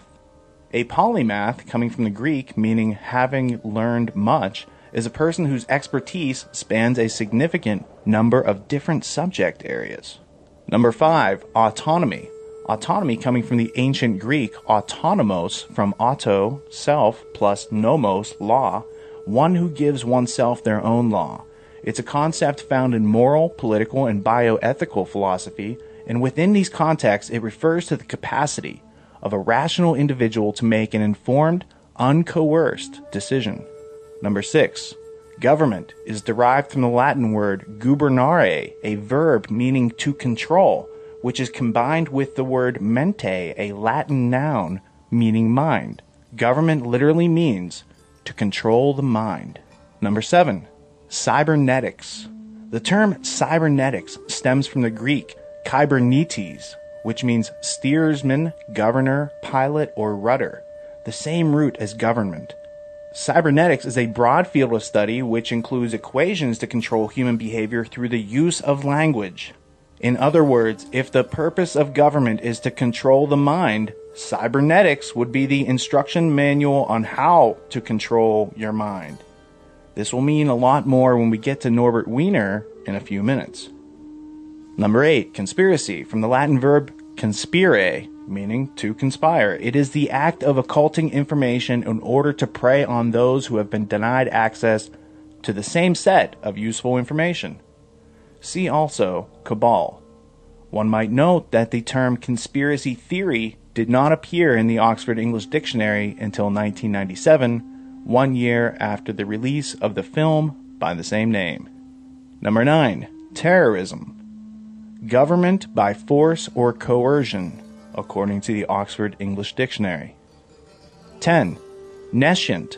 A lack of awareness or knowledge as a consequence of never having had the choice or opportunity to be exposed to it. Had they been exposed to awareness or knowledge, it would have been integrated into their thoughts and actions had they only been given the opportunity.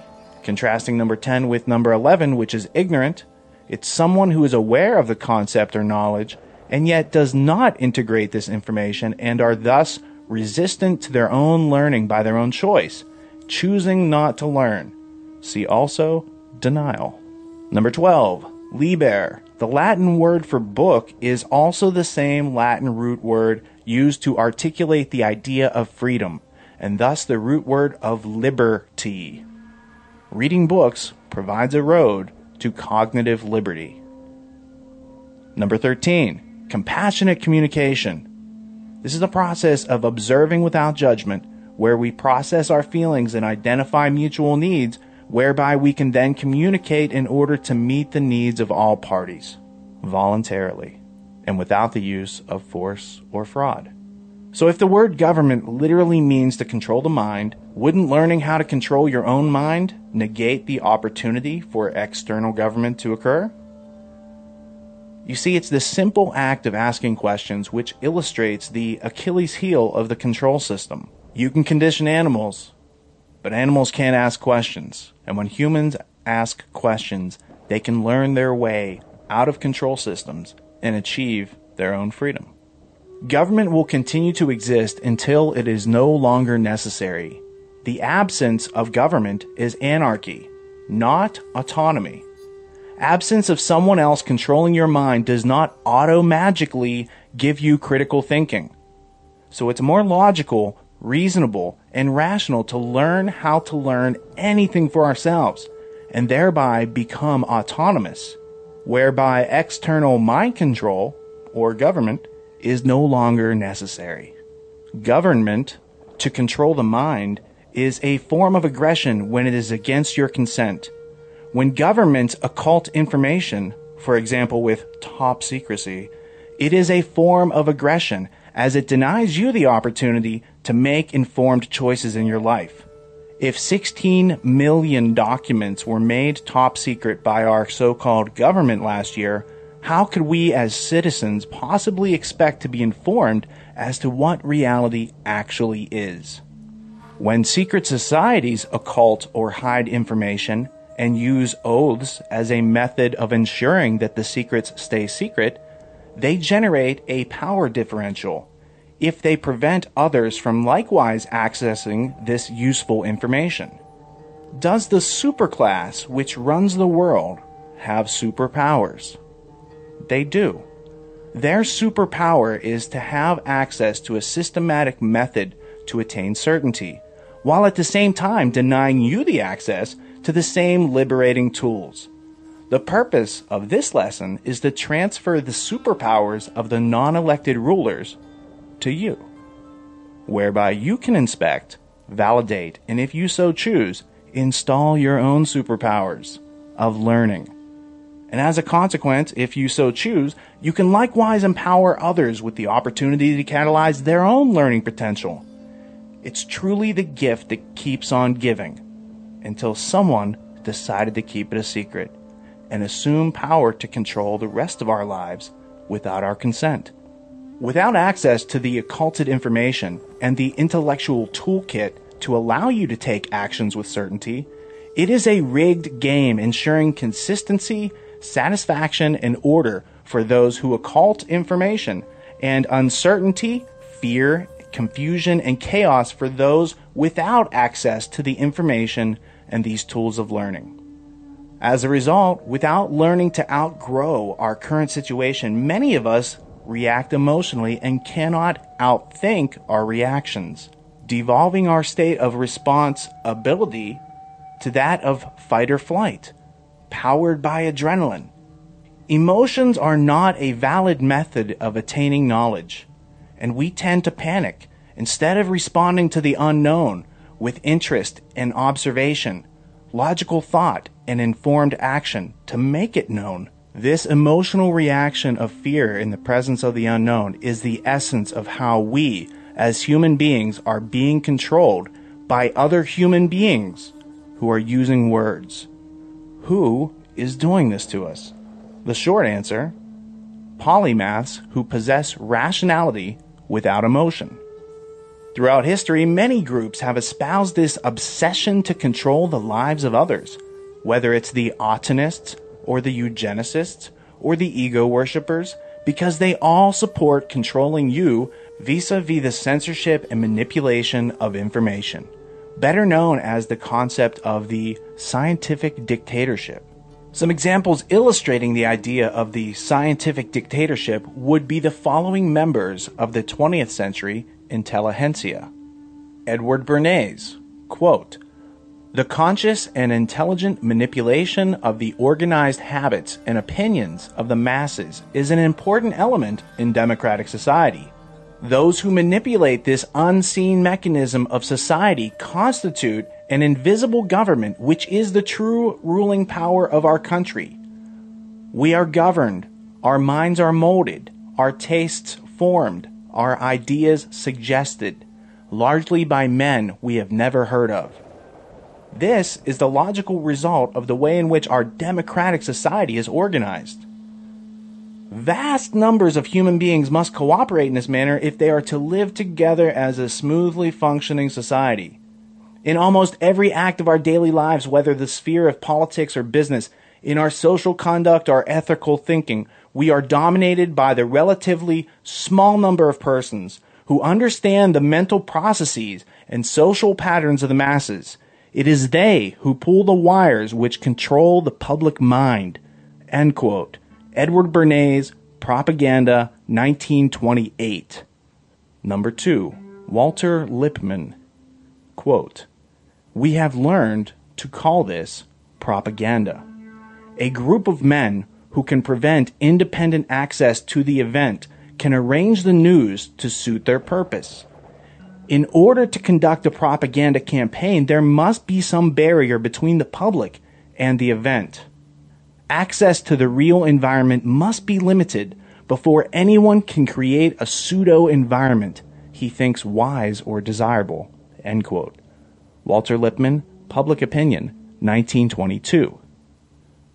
Number 3, B.F. Skinner, inventor of operant conditioning, quote, "Give me a child and I'll shape him into anything." End quote.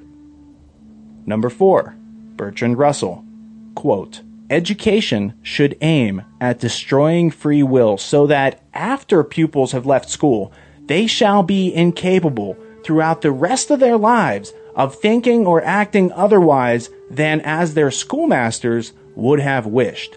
End quote.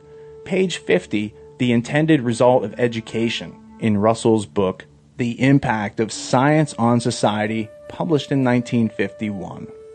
Number 5, Norbert Wiener, author of Cybernetics and Human Use of Human Beings. Wiener's work focuses on equations on how to control human behavior and illustrates how to corrupt our natural communication and feedback or learning processes, whereby game theory is used to control the masses. Quote, "As I've already hinted, one of the directions of work which the realm of ideas of the Macy meetings has suggested concerns the importance of the notion and the technique of communication in the social system. It is certainly true that the social system is like an organization and like the individual that it is bound together by a system of communication and that it has dynamics in which circular processes of a feedback nature play an important part. This is true both in the general fields of anthropology and sociology and more specific in the field of economics, and the very important work which we have already mentioned of von Neumann and Morgenstern on the theory of games enters into this range of ideas. On this basis, Doctors Gregory Bateson and Margaret Mead have urged me, in view of the intensely pressing nature of the sociological and economic problems of the present age of confusion, to devote a large part of my energies to the discussion of this side of cybernetics." End quote. And if you are unfamiliar with what this quote means, click the link to the Macy conferences on Wikipedia and learn your way forward after this lesson. This is the whole key. They studied how to control us in public. It's history. We all need to learn this. Last but not least, number 6, Aldous Huxley. Quote, "A really efficient totalitarian state would be one in which the all-powerful executive of political bosses and their army of managers control a population of slaves who do not have to be coerced because they love their servitude." To make them love it is the task assigned in present-day totalitarian states to ministries of propaganda, newspaper editors, and school teachers. The greatest triumphs of propaganda have been accomplished not by doing something, but by refraining from doing. Great is truth, but still greater, from a practical point of view, is silence about truth. End quote. Aldous Huxley, The Ultimate Revolution, March 20th, 1962, a lecture he gave at Berkeley. Part 2. The Secret of Secret Societies. There are many artifacts which illustrate that the craft of Masonry is much older than its public eruption in Great Britain during the 1700s. One such document is the Wood Manuscript, circa 1610, which contains 32 pages and therein begins by proclaiming that Masonry has always been associated with grammar, rhetoric, logic, arithmetic, geometry, music, and astronomy. This is an unmistakable reference to the 7 liberal or liberating arts, which are composed of the trivium, grammar, logic, and rhetoric, and the quadrivium, arithmetic, geometry, music, and astronomy. These are ancient subjects lost to the Christian world during the Dark Ages and preserved in the Middle East by Arab scholars until the Crusades. Another curious artifact is found as the conclusion to Albert Pike's magnum opus, Morals and Dogma, where on page 861 he proclaims that the royal secret of the Sublime Prince is found in the understanding of the Pythagorean 5-3-4 right-angle triangle. The 5 representing the 5 senses, which we use to observe. The 3 representing the trivium, grammar, logic, and rhetoric, which we use to process information. And the 4 representing the quadrivium, mathematics, geometry, music, and astronomy, through which we can come to quantify the physical world. It is in observing with our 5 senses that we process this input using the trivium and quantify our reality using number in its many forms via the quadrivium as a measure of understanding. Morals and Dogma also brings to mind the Masonic credo on its front cover, Ordo ab Chao, or Order out of Chaos. Allegedly a metaphor illuminating us as to the source of Masonic power in their ability to create chaos out of which they can maintain control and assert order. Indeed, this is accurate, as learning is the process of establishing order out of chaos, or the method of transmuting chaos into order, using the 3 steps of the trivium, which we'll get to in the next section of this lesson. The method of transmuting order out of chaos is only quote-unquote evil if it is held by one side and used against the other, as this is the consequence of occulting useful tools of learning. By reintroducing these concepts to those who are not in secret societies and thus under no oaths of secrecy, we can effectively dissolve the power which the non-elected rulers use to assert their control over the lives of the masses, one mind at a time, without violating anyone's free will. What's more, the esoteric message of the symbols and words used by the perfectibilists, better known as the Illuminati, render even more interesting discoveries related to learning. The symbol of a triangle with an owl inside and a Latin inscription below translates to an epiphany regarding learning. The owl represents a predator who can see in the dark while you cannot, referring to the fact that those in the society can see the occulted information while you cannot. The triangle represents the Trinity, or the 3-step process of systematic learning. And the quote, per me, kaki vident, translates to, through me, the blind become sighted. It likewise refers to a process of learning, a process which, if not shared equally, can be used as a weapon, giving great power to the few, and used to control the many. If the word light is derived from the Latin word lux, L-U-X, might the process of shedding light be equated to the unocculting of information or the learning process of education? Might that which allows us to observe compare reality to our memory, and learn as a result, be something that people of the past might have worshipped? Might someone at some time in the past have sought to cloak the power of learning by making others, without access to the same tools of learning, think that it's evil or even an adversary, so as to use fear and nescience to prevent others from making meaningful discoveries and sharing knowledge with others outside of a secret society? That might start to account for the reason as to why our most precious natural resource, that of the ability for each individual to develop their mental capacity, has been most evidently subverted over past centuries. Now that we know that A, there is a method to learning anything, and B, that the method has been occulted and held as the primary secret of secret societies, because if they can prevent you from learning likewise, they have a favorable advantage and power differential, or leverage. Since much of the information we need to understand our history has been occulted, it is through the process of reading books whereby we can liberate our minds and exercise our freedom of speech and communication to better progress our understandings through a common language and interaction with others. This is the process by which we as individuals help each other to free our minds. Books are our best resource and knowledge into the history of humanity, and it's our ability to find and filter valuable information and share it with others which provides hope that all is not lost. All learning begins with an observation, and if our curiosity is healthy and hasn't been poisoned, for instance by the public education system, then our questioning of that observation leads us to learn our way forward by asking substantial questions and finding valid answers. Is there a relationship between the quality of our judgments or decisions and the quality of our lives? If you observe that there is a direct relationship between the quality of our judgments and the quality of our lives, then the question becomes, what is the method by which we can improve the quality of our judgments and decisions?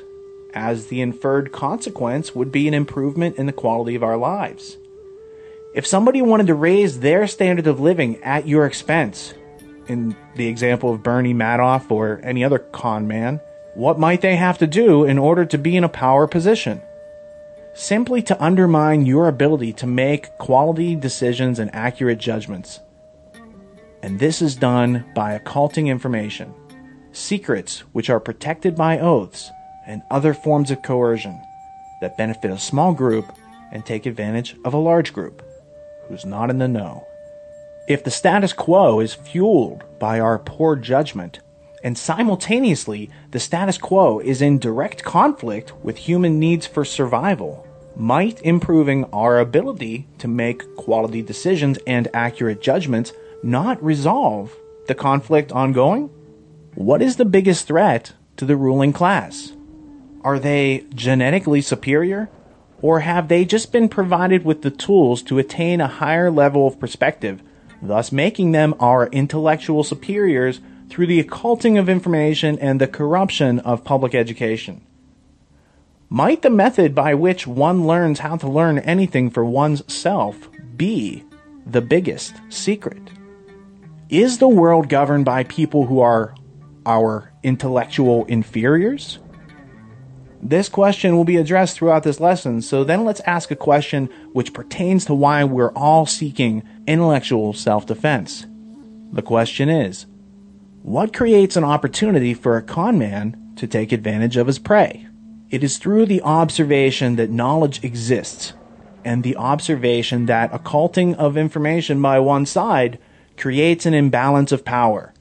This imbalance provides the opportunity for predators to create or secret information. Whether it's a 3-card Monty scheme or shell game in a city street or a Ponzi scheme being used to steal trillions of dollars from millions of people, those in the know who seek power through the occulting of information use this gap in knowledge to act as their fulcrum.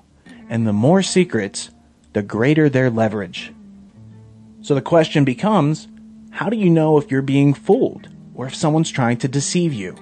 Do you ever notice that sometimes honest people are providing information which is dishonest? not as a function of their attempt to deceive you, but rather because they have not validated that which they are attempting to pass on to you as knowledge. How can we attain higher degrees of certainty by learning how to discern fact from fiction? And why weren't we taught this in school? We could start by defining what is meant by knowledge. It can be said that we live in a symbolic world, and all knowledge is a function of how communities of knowers construe and manipulate symbols. I think it's important to note that knowledge plays an important and critical role in communication, as does logic, the combination of which equates to something called rhetoric, which pertains to the expression of knowledge. And if this process is uncorrupted and remains in integrity with the law of identity, it is said to be factual and true. In other words, it exists in reality. It is through this knowledge, or the ability to construe and manipulate symbols, that rhetoric is formed. And this is the process by which the polymaths govern the rest of us. And in that realization, in that observation, one might recognize the concepts and characteristics which embody those who govern, as opposed to those who teach. All knowledge starts with observation through the five senses. This is the genesis of thinking, as a process of identification to validate the contents which we store as memory. It has been said that judgment without observation is the epitome of ignorance, while observation without judgment is the epitome of wisdom. But why is observation without judgment so important? It is because in order to reach a point of decision or judgment, one has to think as a method to get there. And observation is not the end result of judgment, rather, it is the starting point for thinking to take place. What is thinking but an ongoing process of achieving accurate identification and the process of inferring these identifications into a body of logically connected knowledge? Thinking is simply the process of asking the questions who, what, when, where, why, and how, and knowing how to find valid answers to those questions, whereby you can then make an informed decision or accurate judgment. If your process of observation does not progress through the dialectic or question and answer process of thinking, your judgments reflect nothing other than conditioned responses programmed by your environment. And thus you will not find your life to be satisfactory, as the status quo is created to facilitate progress and protect the non-elected ruling class, not you. What brings us all to this place of inquiry? Is it because we've all observed contradictions in our perspectives of reality, and therein these contradictions have sparked our curiosity and initiated us on a process of thinking, whereby we all seek to learn how to remove our misunderstandings about the world and communicate this newfound understanding to others? The root cause of what makes us aware that something is wrong is that we're comparing and contrasting that which we observe now to that which we have experienced in the past. We can all remember a time when we were availed greater degrees of liberty, and in comparing and contrasting the past to the present, we can sense a decline in our way of life. This comparison or contrast is the basis of the duality of our shared physical reality, and without contrast, there would be no way to discern one thing from another, which is the essence of unity or non-duality. It is a world without definition. Here in the physical world, we're all familiar with how corporations define and identify themselves with logos. In the ancient Greek language, the word logos, often translated as word or number, originally meant ratio. The Pythagoreans developed a theory of ratio and proportion as applied to numbers. Early translators rendered this into Latin as ratio, meaning reason, as in rational. Medieval writers used the word proportio, proportion, to indicate ratio, and proportionalitas, proportionality, for the equality of ratios. This is substantial because it is innate to the human species that we have the ability to form and use ratios, and thus to be rational. This is the key to what makes us human, our ability to recognize and use letters, thus building words, creating sentences, writing paragraphs, and sharing information beyond our lifetime. Just as one might build an entire city of bricks, there is an entire reality built from the building blocks of letters, words, and language.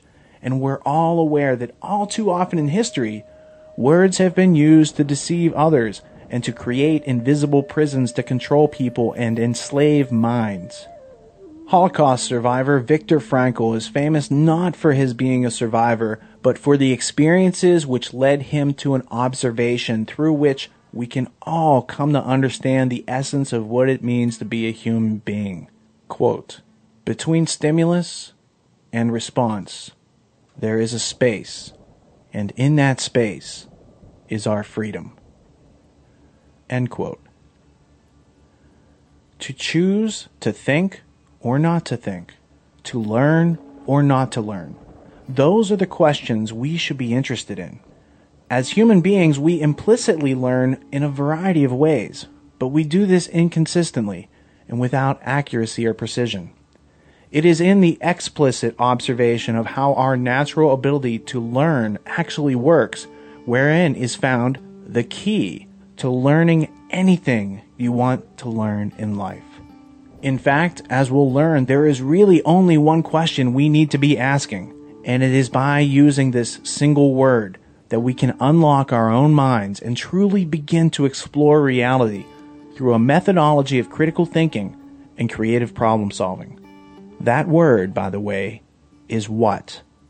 And it helps if you put this little squiggly line with a dot below it, thus making it into a question. What is the identity of blank? Question mark. What is the process and purpose of thinking? Thinking is the process of identification. To employ metaphor, if you equate the process of learning to the process of eating, thinking is the part where you carefully identify what is and what is not food, so as not to poison yourself, as eating without thinking could lead you to consume something which is not food. Thinking is a tool of survival and is necessary to human beings who are volitional beings, meaning that there is a space to be filled in, and in that space, we make our choices. What is the process and purpose of thinking? Thinking is the process of identification. It starts when we question our observations and initiates a process by which we learn to answer our own questions. What is identity? It's the result of the process of elimination resulting in a non-contradictory label. If I describe a vehicle with wheels, you might say car. And if I add that it's pulled by a horse, you might say buggy. It is in observing the similarities and the differences that we define a concept, and once defined, we label it. This process of iterating the genera and differentia, or the similarities and the contrasts, allows one to see a concept in focus. Once a concept is clearly defined or labeled, it can then be further identified by asking who, what, where, when, why, and how.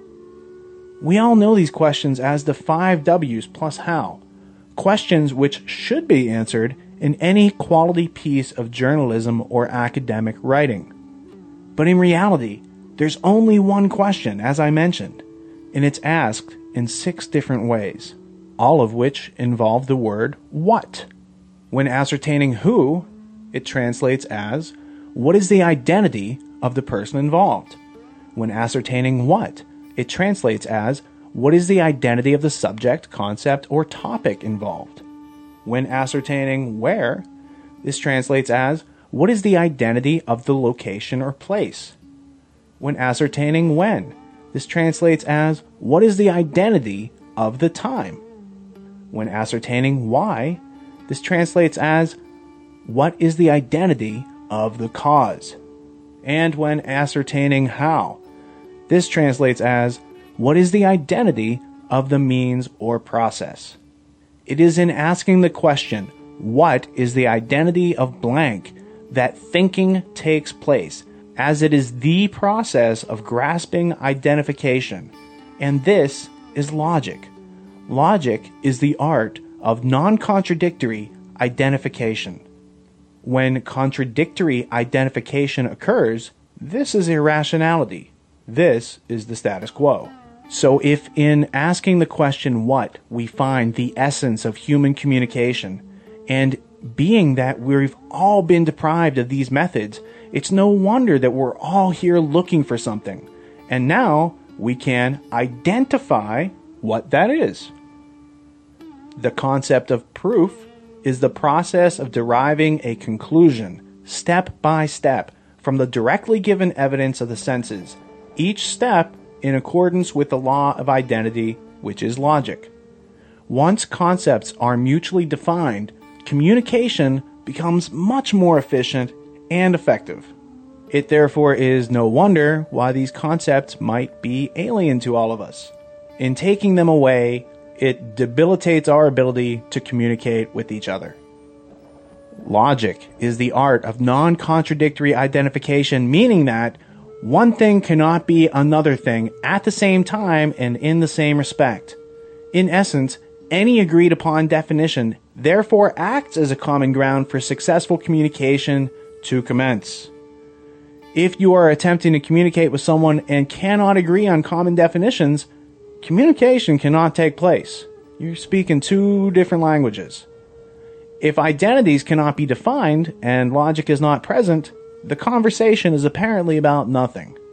If you encounter a failure to communicate, it is likely that there's a contradiction in identification, whereby reaffirming mutual agreement on definitions or identification will most likely remedy the situation. This concept becomes very useful in conflict resolution situations. What we're talking about is the common thread between humans and computers, that being logic. And this is why we can use computers and other electronic instruments to communicate with each other. The way I'm communicating with you right now is identical to how computers communicate with each other. In a technological sense, we all speak in code. And if you have the decoder, in this case, English, you can understand what I'm saying, even if you have to look up a couple words. A code is defined as communication between an encoder, a writer or speaker, that's me, and a decoder, a reader or listener, that's you. And using the agreed upon symbols, in this case the English alphabet and English dictionary, we can communicate. In 1948, Claude Shannon, an American polymath, published his paper on the mathematical theory of communication, which earned him a place in history as the father of information theory.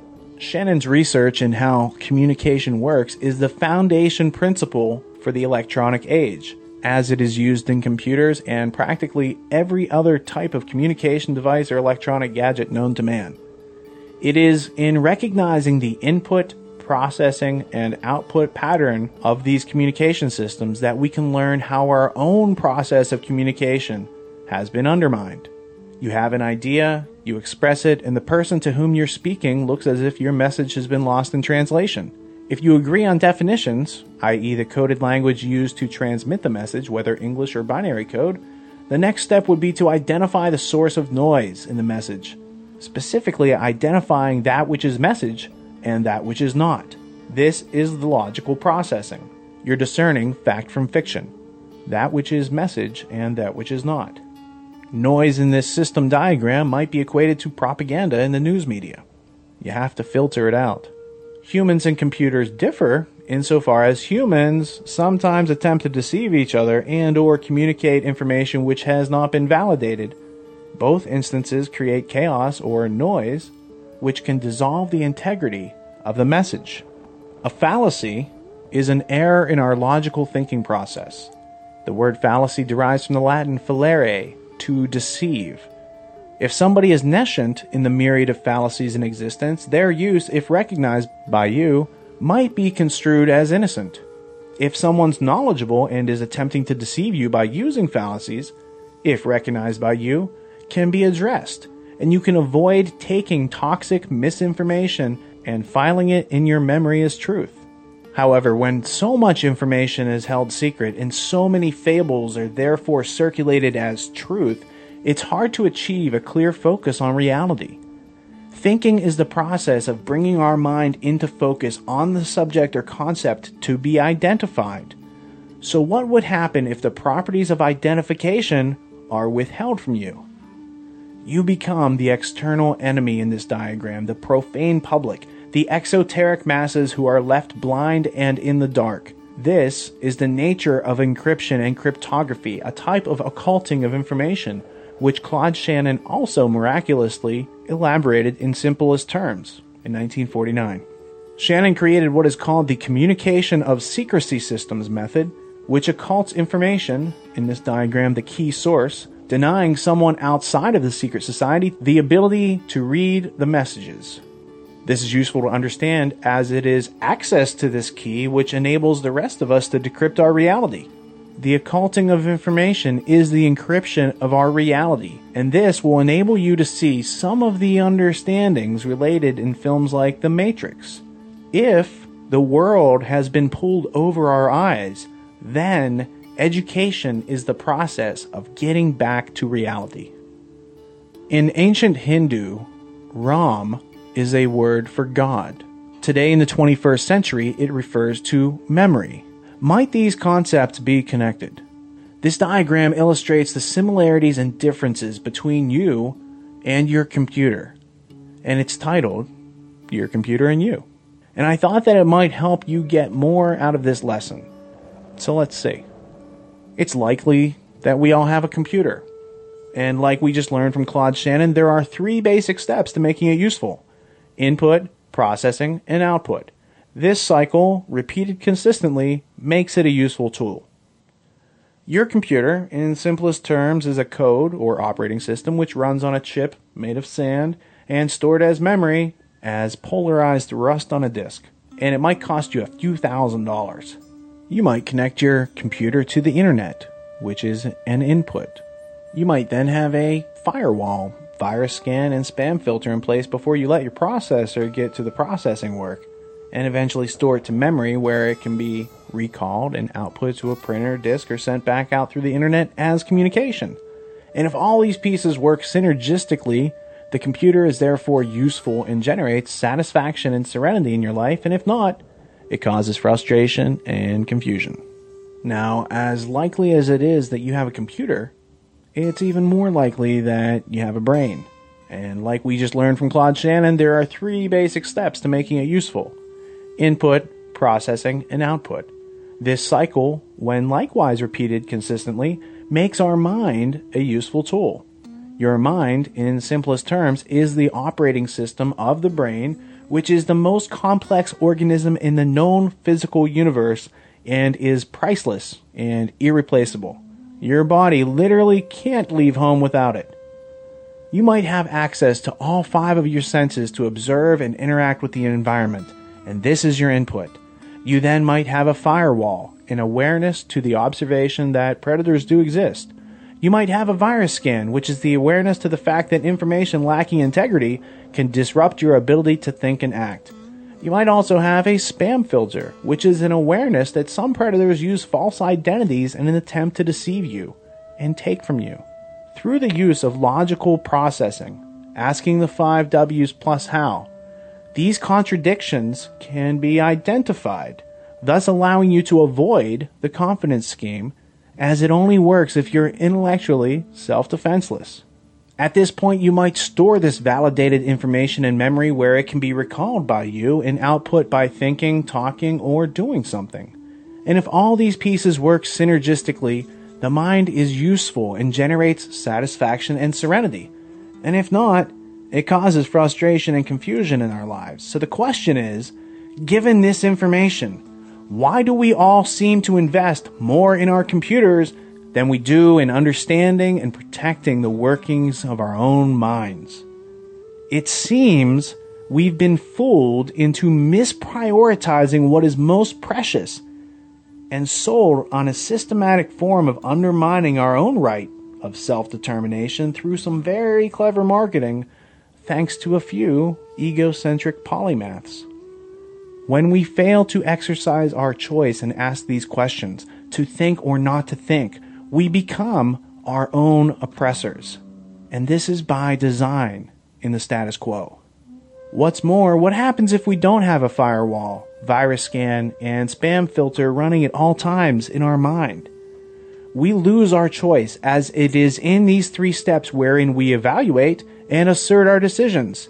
It is in the turning off of our awareness through the false creation or attribution of trust in these so-called authorities, whereby we become controlled, literally. For it is in the output where the propaganda and deception enter into our mind and lays without questioning, where we store it as factual truth in memory. This is the corruption. Our choice is self-usurped, and then our thinking is outsourced to whatever input we are exposed to, because we have lost the curiosity to ask the question, what? And the discipline to ask it in 6 different ways consistently, and thereby we have lost our free will. You are free only when you understand yourself in relationship to your surroundings, and this changes as you move through the world. So if you don't have the tools to deal with the unknown in a systematic manner, this would create constant confusion, frustration, and fear in your life. However, the common thread which creates the fabric of knowledge is the observation that learning is the path to freedom. And it all starts with asking the question, what? Referring back to the communication systems theory, this is the key to unlocking our own minds, to decrypting our reality, enabling us to take actions which inspire others to do likewise. War has both mental and physical characteristics, and there can be no support for physical warfare if there is not first mental support which facilitates the physical action. To defeat your enemy, you must break their will to control you. In order to break their will, you must break their ability to control your mind. It is only when information is occulted that the appearance of truth can be disfigured, and it is in this intellectual corruption whereby human beings can be tricked into dehumanizing and thus rationalizing the use of aggression, fraud, and coercion against other human beings and their communities. The buck stops here. Allow me to introduce the turning point in this story by reflecting some wisdom which helped lead all of us here today. Excerpted from a lecture by famed mystery writer and Oxford graduate Dorothy Sayers in her lecture, The Lost Tools of Learning. Quote, I am not here to consider the feelings of academic bodies. I am concerned only with the proper training of the mind to encounter and deal with the formidable mass of undigested problems presented to it by the modern world. For the tools of learning are the same in any and every subject, and the person who knows how to use them will, at any age, get the mastery of a new subject or topic in half the time and with a quarter of the effort expended by the person who has not these tools at his command. To learn 6 subjects without remembering how they were learnt does nothing to ease the approach to a 7th subject. To have learnt and remembered the art of learning makes the approach to every subject an open door. End quote. And that's why this is a key, because it allows you to open any and every door in this crazy theme park called Earth. So here's where this lesson pays off. We are all standing on top of the single most powerful learning methodology, which produces progress with ever-increasing degrees of certainty. But first, there's one more word to learn. Trivium. It's Latin for where 3 roads meet. What 3 roads? The input, the processing, and the output, which when used in a systematic, ordered repetition, produces satisfaction. And at this point, I'm going to have you elevate your own sense of perspective, thereby transmuting your natural, implicit ability to learn into an explicit form of intellectual self-defense. Step 1. The input. This is how to observe. This is simply the defined knowledge resulting from answering who, what, where, and when. This input or knowledge is referred to as the general grammar of a concept or idea. General grammar is the connecting of human word concepts to objective reality. Step 2. The processing. This is how to think. This is simply the understanding which results from answering the question, why? Or non-contradictory identification. This processing, or thinking, is referred to as logic. Step 3. The output. How to communicate. This is simply the communication of knowledge and understanding, which is wisdom, which precipitates from answering the question, how?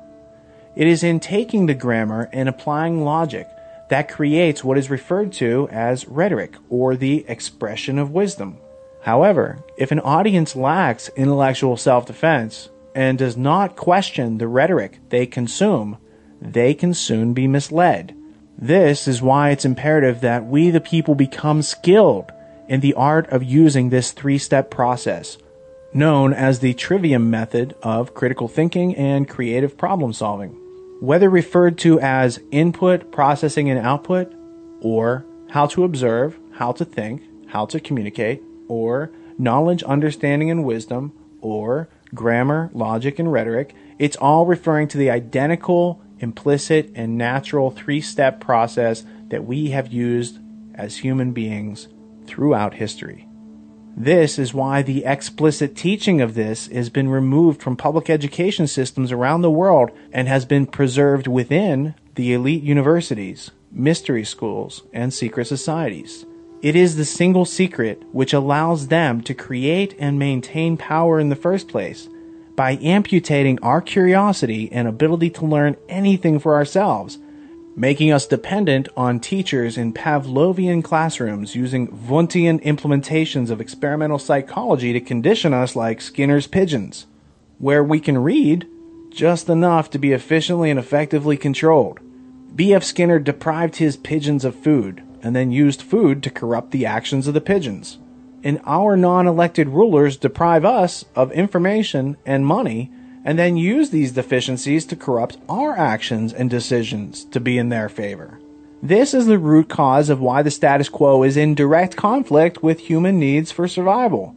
This is why the 15,000 hours you spent in public school did not teach you what you've just learned within this hour lesson. It is the most important thing that we can be taught, and yet it is conspicuously absent from our status quo and our public education system. But that shouldn't surprise us at this point. Now, a couple of quick examples to give you the best grip possible on this invaluable set of perspectives. Example 1. If you've ever been out of your neighborhood and gotten hungry, it's likely you've had the experience of ordering from an unfamiliar restaurant. Therein, you would observe the menu, think about what you'd like, and then you would order and eat your meal. These 3 steps, observe, think, order, have to go in that order. You don't eat and then order, then think about what you want, and then look at the menu. That would be illogical. Grammar consists of the definitions or knowledge of what's on the menu. Logic is the process of thinking, comparing what you like to the menu, and assuring you don't eat any contradiction which brings you dissatisfaction. Rhetoric is the process of ordering and eating the meal. The same 3-step process can be used to deal with any unknown situation and learn your way forward. Example 2. It seems that almost every television channel has a police crime scene investigation show, and yet, ironically, too few in this world can actually recognize, investigate, and solve any of the myriad of mega crimes going on in this grand theft world, ongoing. In these shows, the grammar, logic, and rhetoric process is the repetitive yet implicit theme, the system or method by which the crimes are all solved, ironically enough. First, there is an awareness and definition of the crime scene, which then goes back to the lab and they go through the evidence and identify and remove contradictions, whereby the connection to the criminal having been made, they can do the arrest and end the show. Grammar, logic, rhetoric, in a wheel of power, which the helmsmen of this world use to steer the rest of us through life. This 3-step process is the essence of how to start to instantly introduce equilibrium into the world, one free mind at a time. Lastly, if you haven't got the hang of it yet, one more example to get you started.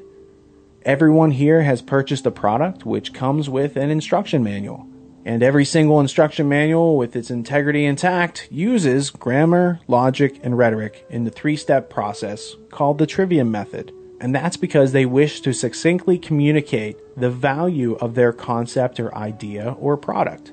The individual parts are always listed first, defined and usually illustrated. This is the general grammar of that product. Next, the instruction manual will show you how all these parts fit together, usually illustrating how the knowledge of the individual parts interconnect with each other. This produces your understanding and thus allowing you successful assembly. This is the logic aspect of the manual. Lastly, the instruction manual articulates how to properly use and troubleshoot the product, and this is the rhetoric. The entire manual is its rhetoric because that's where it's sharing its knowledge. Now, picture a circle divided into 3 equal parts. These lines of division are the 3 roads of the trivium: grammar, logic, and rhetoric. When used in that specific order, repetitively, with active learning engaged, produces increasing degrees of certainty as your skills improve. If you rotate this circle and progress it horizontally, it creates a line of repeating steps: grammar, logic, rhetoric, grammar, logic, rhetoric. And this is a comprehensive decision-making process. It is the process used to deceive all of us into locking our own minds early in life, and being deprived of this simple, natural reflection of the human learning process, we were conditioned to accept whatever feels emotionally pleasant as truth. And that, if you'll excuse the pun, does not compute. Critical thinking cannot be taught effectively as a curriculum, as it is a skill which results from the process and practice of thinking and learning. And it's driven by the grammar, logic, and rhetoric, this cycle of observation, thought, and action. The purpose of grammar is to bring initial and consistent order to a body of knowledge. It's the definitions. It's the identity. The purpose of logic is to extract understanding from that body of knowledge, seeing how it's interconnected. And rhetoric is the cogent explanation of that body of knowledge and logic. And if done effectively, this is known as teaching. Occulting information is the opposite of teaching. When one realizes that they desire to change their environment, either as recognition of a problem in need of a solution or an inspiration to create a new improvement in the world, the learning process is necessary. This is why this use of our 5 senses being processed by the trivium and integrated into our comprehension of physical reality using the quadrivium is embodied in the famous 5-3-4 triangle of Pythagoras, and is one of the highest secrets in Masonry. One of the requirements to enter Plato's Academy was, quote-unquote, knowledge of geometry, which refers to Pythagoras, of course, and the fact that if you don't know how to learn anything for yourself, by asking substantial questions and obtaining valid answers, you cannot possibly contribute to or benefit from a school which operates on the prerequisite of autonomy or self-governance, as Plato's Academy did. In ancient times, students were taught the trivium at home by their parents as a prerequisite for admission into the universities. Now you know why the secret societies, including the Brother Masons and the Illuminati, conceal this secret from the public. Because any single person who understands what I'm saying, or can learn to understand what I'm saying, now has the potential to learn to use these skills and become impervious to the control system. This learning process is a vaccination of information, inoculating you from predatory forces on this planet, specifically from those who use knowledge of how your mind works to undermine your thoughts, feelings, and actions. The hope exists in the simple fact that you can hear me, that you can work to grasp my meaning, and that with a little thinking, we can all begin to reflect the change that we wish to see in the world, and thereby make this convergence of will a success long into the future. Albert Einstein observed that problems cannot be solved at the same level of consciousness which creates them. And in my humble opinion, where learning exists, therein is proof of God. And if we define God as the process of learning, that statement would then be true. If one equated God to the concept or process of learning, one might note that in places where learning is stifled and information is censored, it is as if God has abandoned the area and conflict festers on as more and more information is censored. On the contrary, where people are engaged in kinetic learning coupled with constructive action and compassionate communication, it is as if God is manifesting through their actions as they learn to teach and help each other survive and thrive in this world. Indeed, there is a connection between the concepts of energy, nature, learning, freedom, love, and God. But that is the destination of your own journey of understanding, and I will not attempt to deny you that priceless experience of self-recognition. Rather, I'm here to fan the flame of your curiosity. Your true teacher is your curiosity. And I'm just here to help ensure that you reach your destination sooner rather than later. Would you like to know more? First off, we have Jan Irvin's interviews with Gino Denning, Gnostic Media Podcast episodes 49, 50, and 51. Next up, we have triviumeducation.com, which has all the information contained in Gnostic Media Podcast episodes 49, 50, and 51, all organized on a single webpage. Next would be the Peace Revolution episodes 1, 2, 3. The entire podcast is dedicated to a comprehensive or full spectrum education. And if you're hearing this, you might even be listening to it right now. The next resource would be the Tragedy and Hope online community, wherein there is a Trivium study group, an Introduction to Logic study group, and there is an upcoming Philosophical Corruption of Physics study group. Last but not least is our video series, What You've Been Missing. Episodes 1 and 2 focus on the noble lie and the history of corruption in public education, and I encourage you to check them out if that sounds interesting. In closing, I would observe that literacy is a form of slavery until a systematic form of critical thinking is practiced by the reader. Now you've been informed as to the awareness of the existence of this process, and you've been provided with the coordinates of where to locate more information on these topics should you be interested. And this is where we now invite you to participate with thousands of people all over the world by reviewing our podcasts, screening our films, and sharpening your intellectual self-defense skills in our online community. It was my responsibility to provide you with information which you could, upon leaving, use to your advantage. And that's what makes it valuable.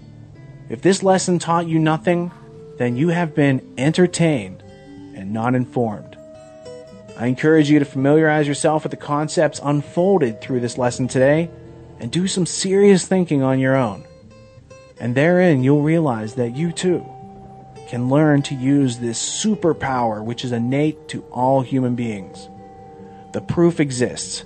As if it weren't possible for any one of us to change the game, then billions of dollars would not be invested into dumbing down the world population.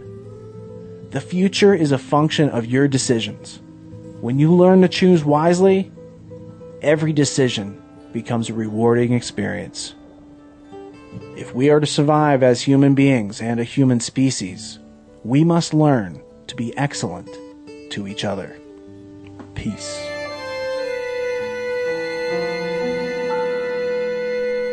It's been a long time. I shouldn't have left you without a podcast to step to. But hopefully now, after over 6 hours, you'll feel that it's been worth the wait. In this episode, I wanted to provide you with more than just food for thought.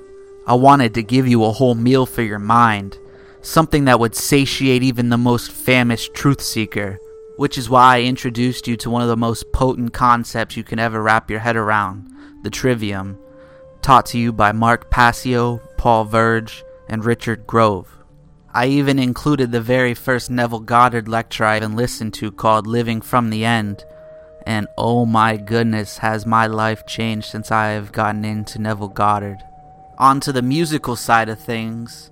As synchronicity would have it, the normal outro for this podcast is about the Trivium, and it features a quote by Terence McKenna, which Mark Passio quoted at the end of his presentation about the Trivium.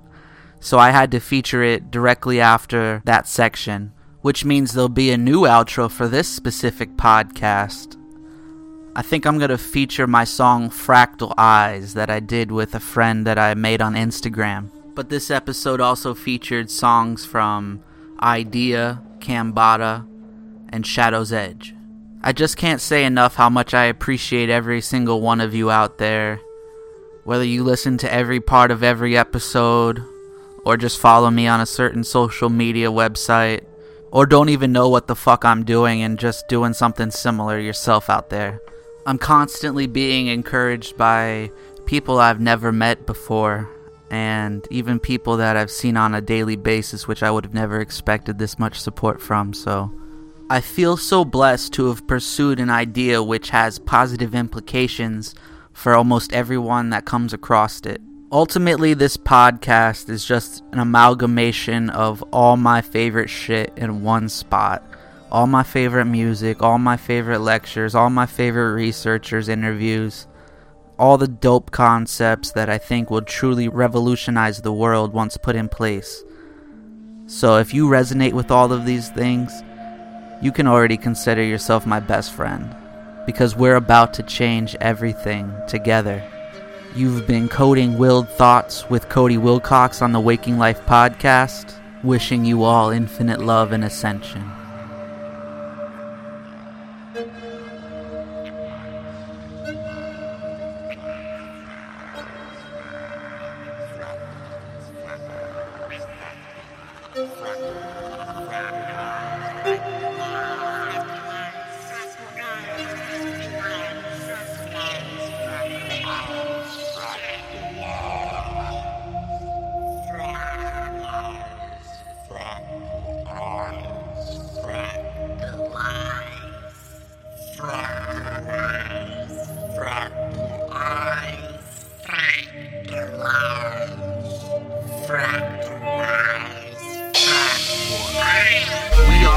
Cosmos made conscious, the universe getting a chance to experience itself.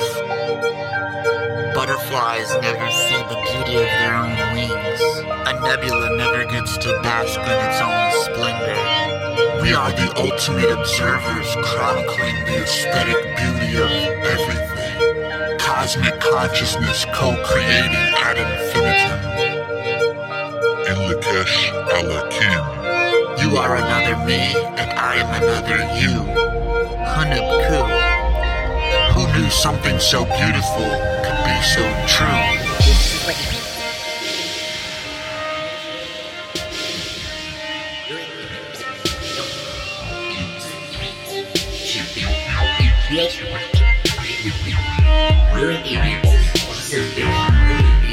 This is what ETA should really be. Emotion, thought, action.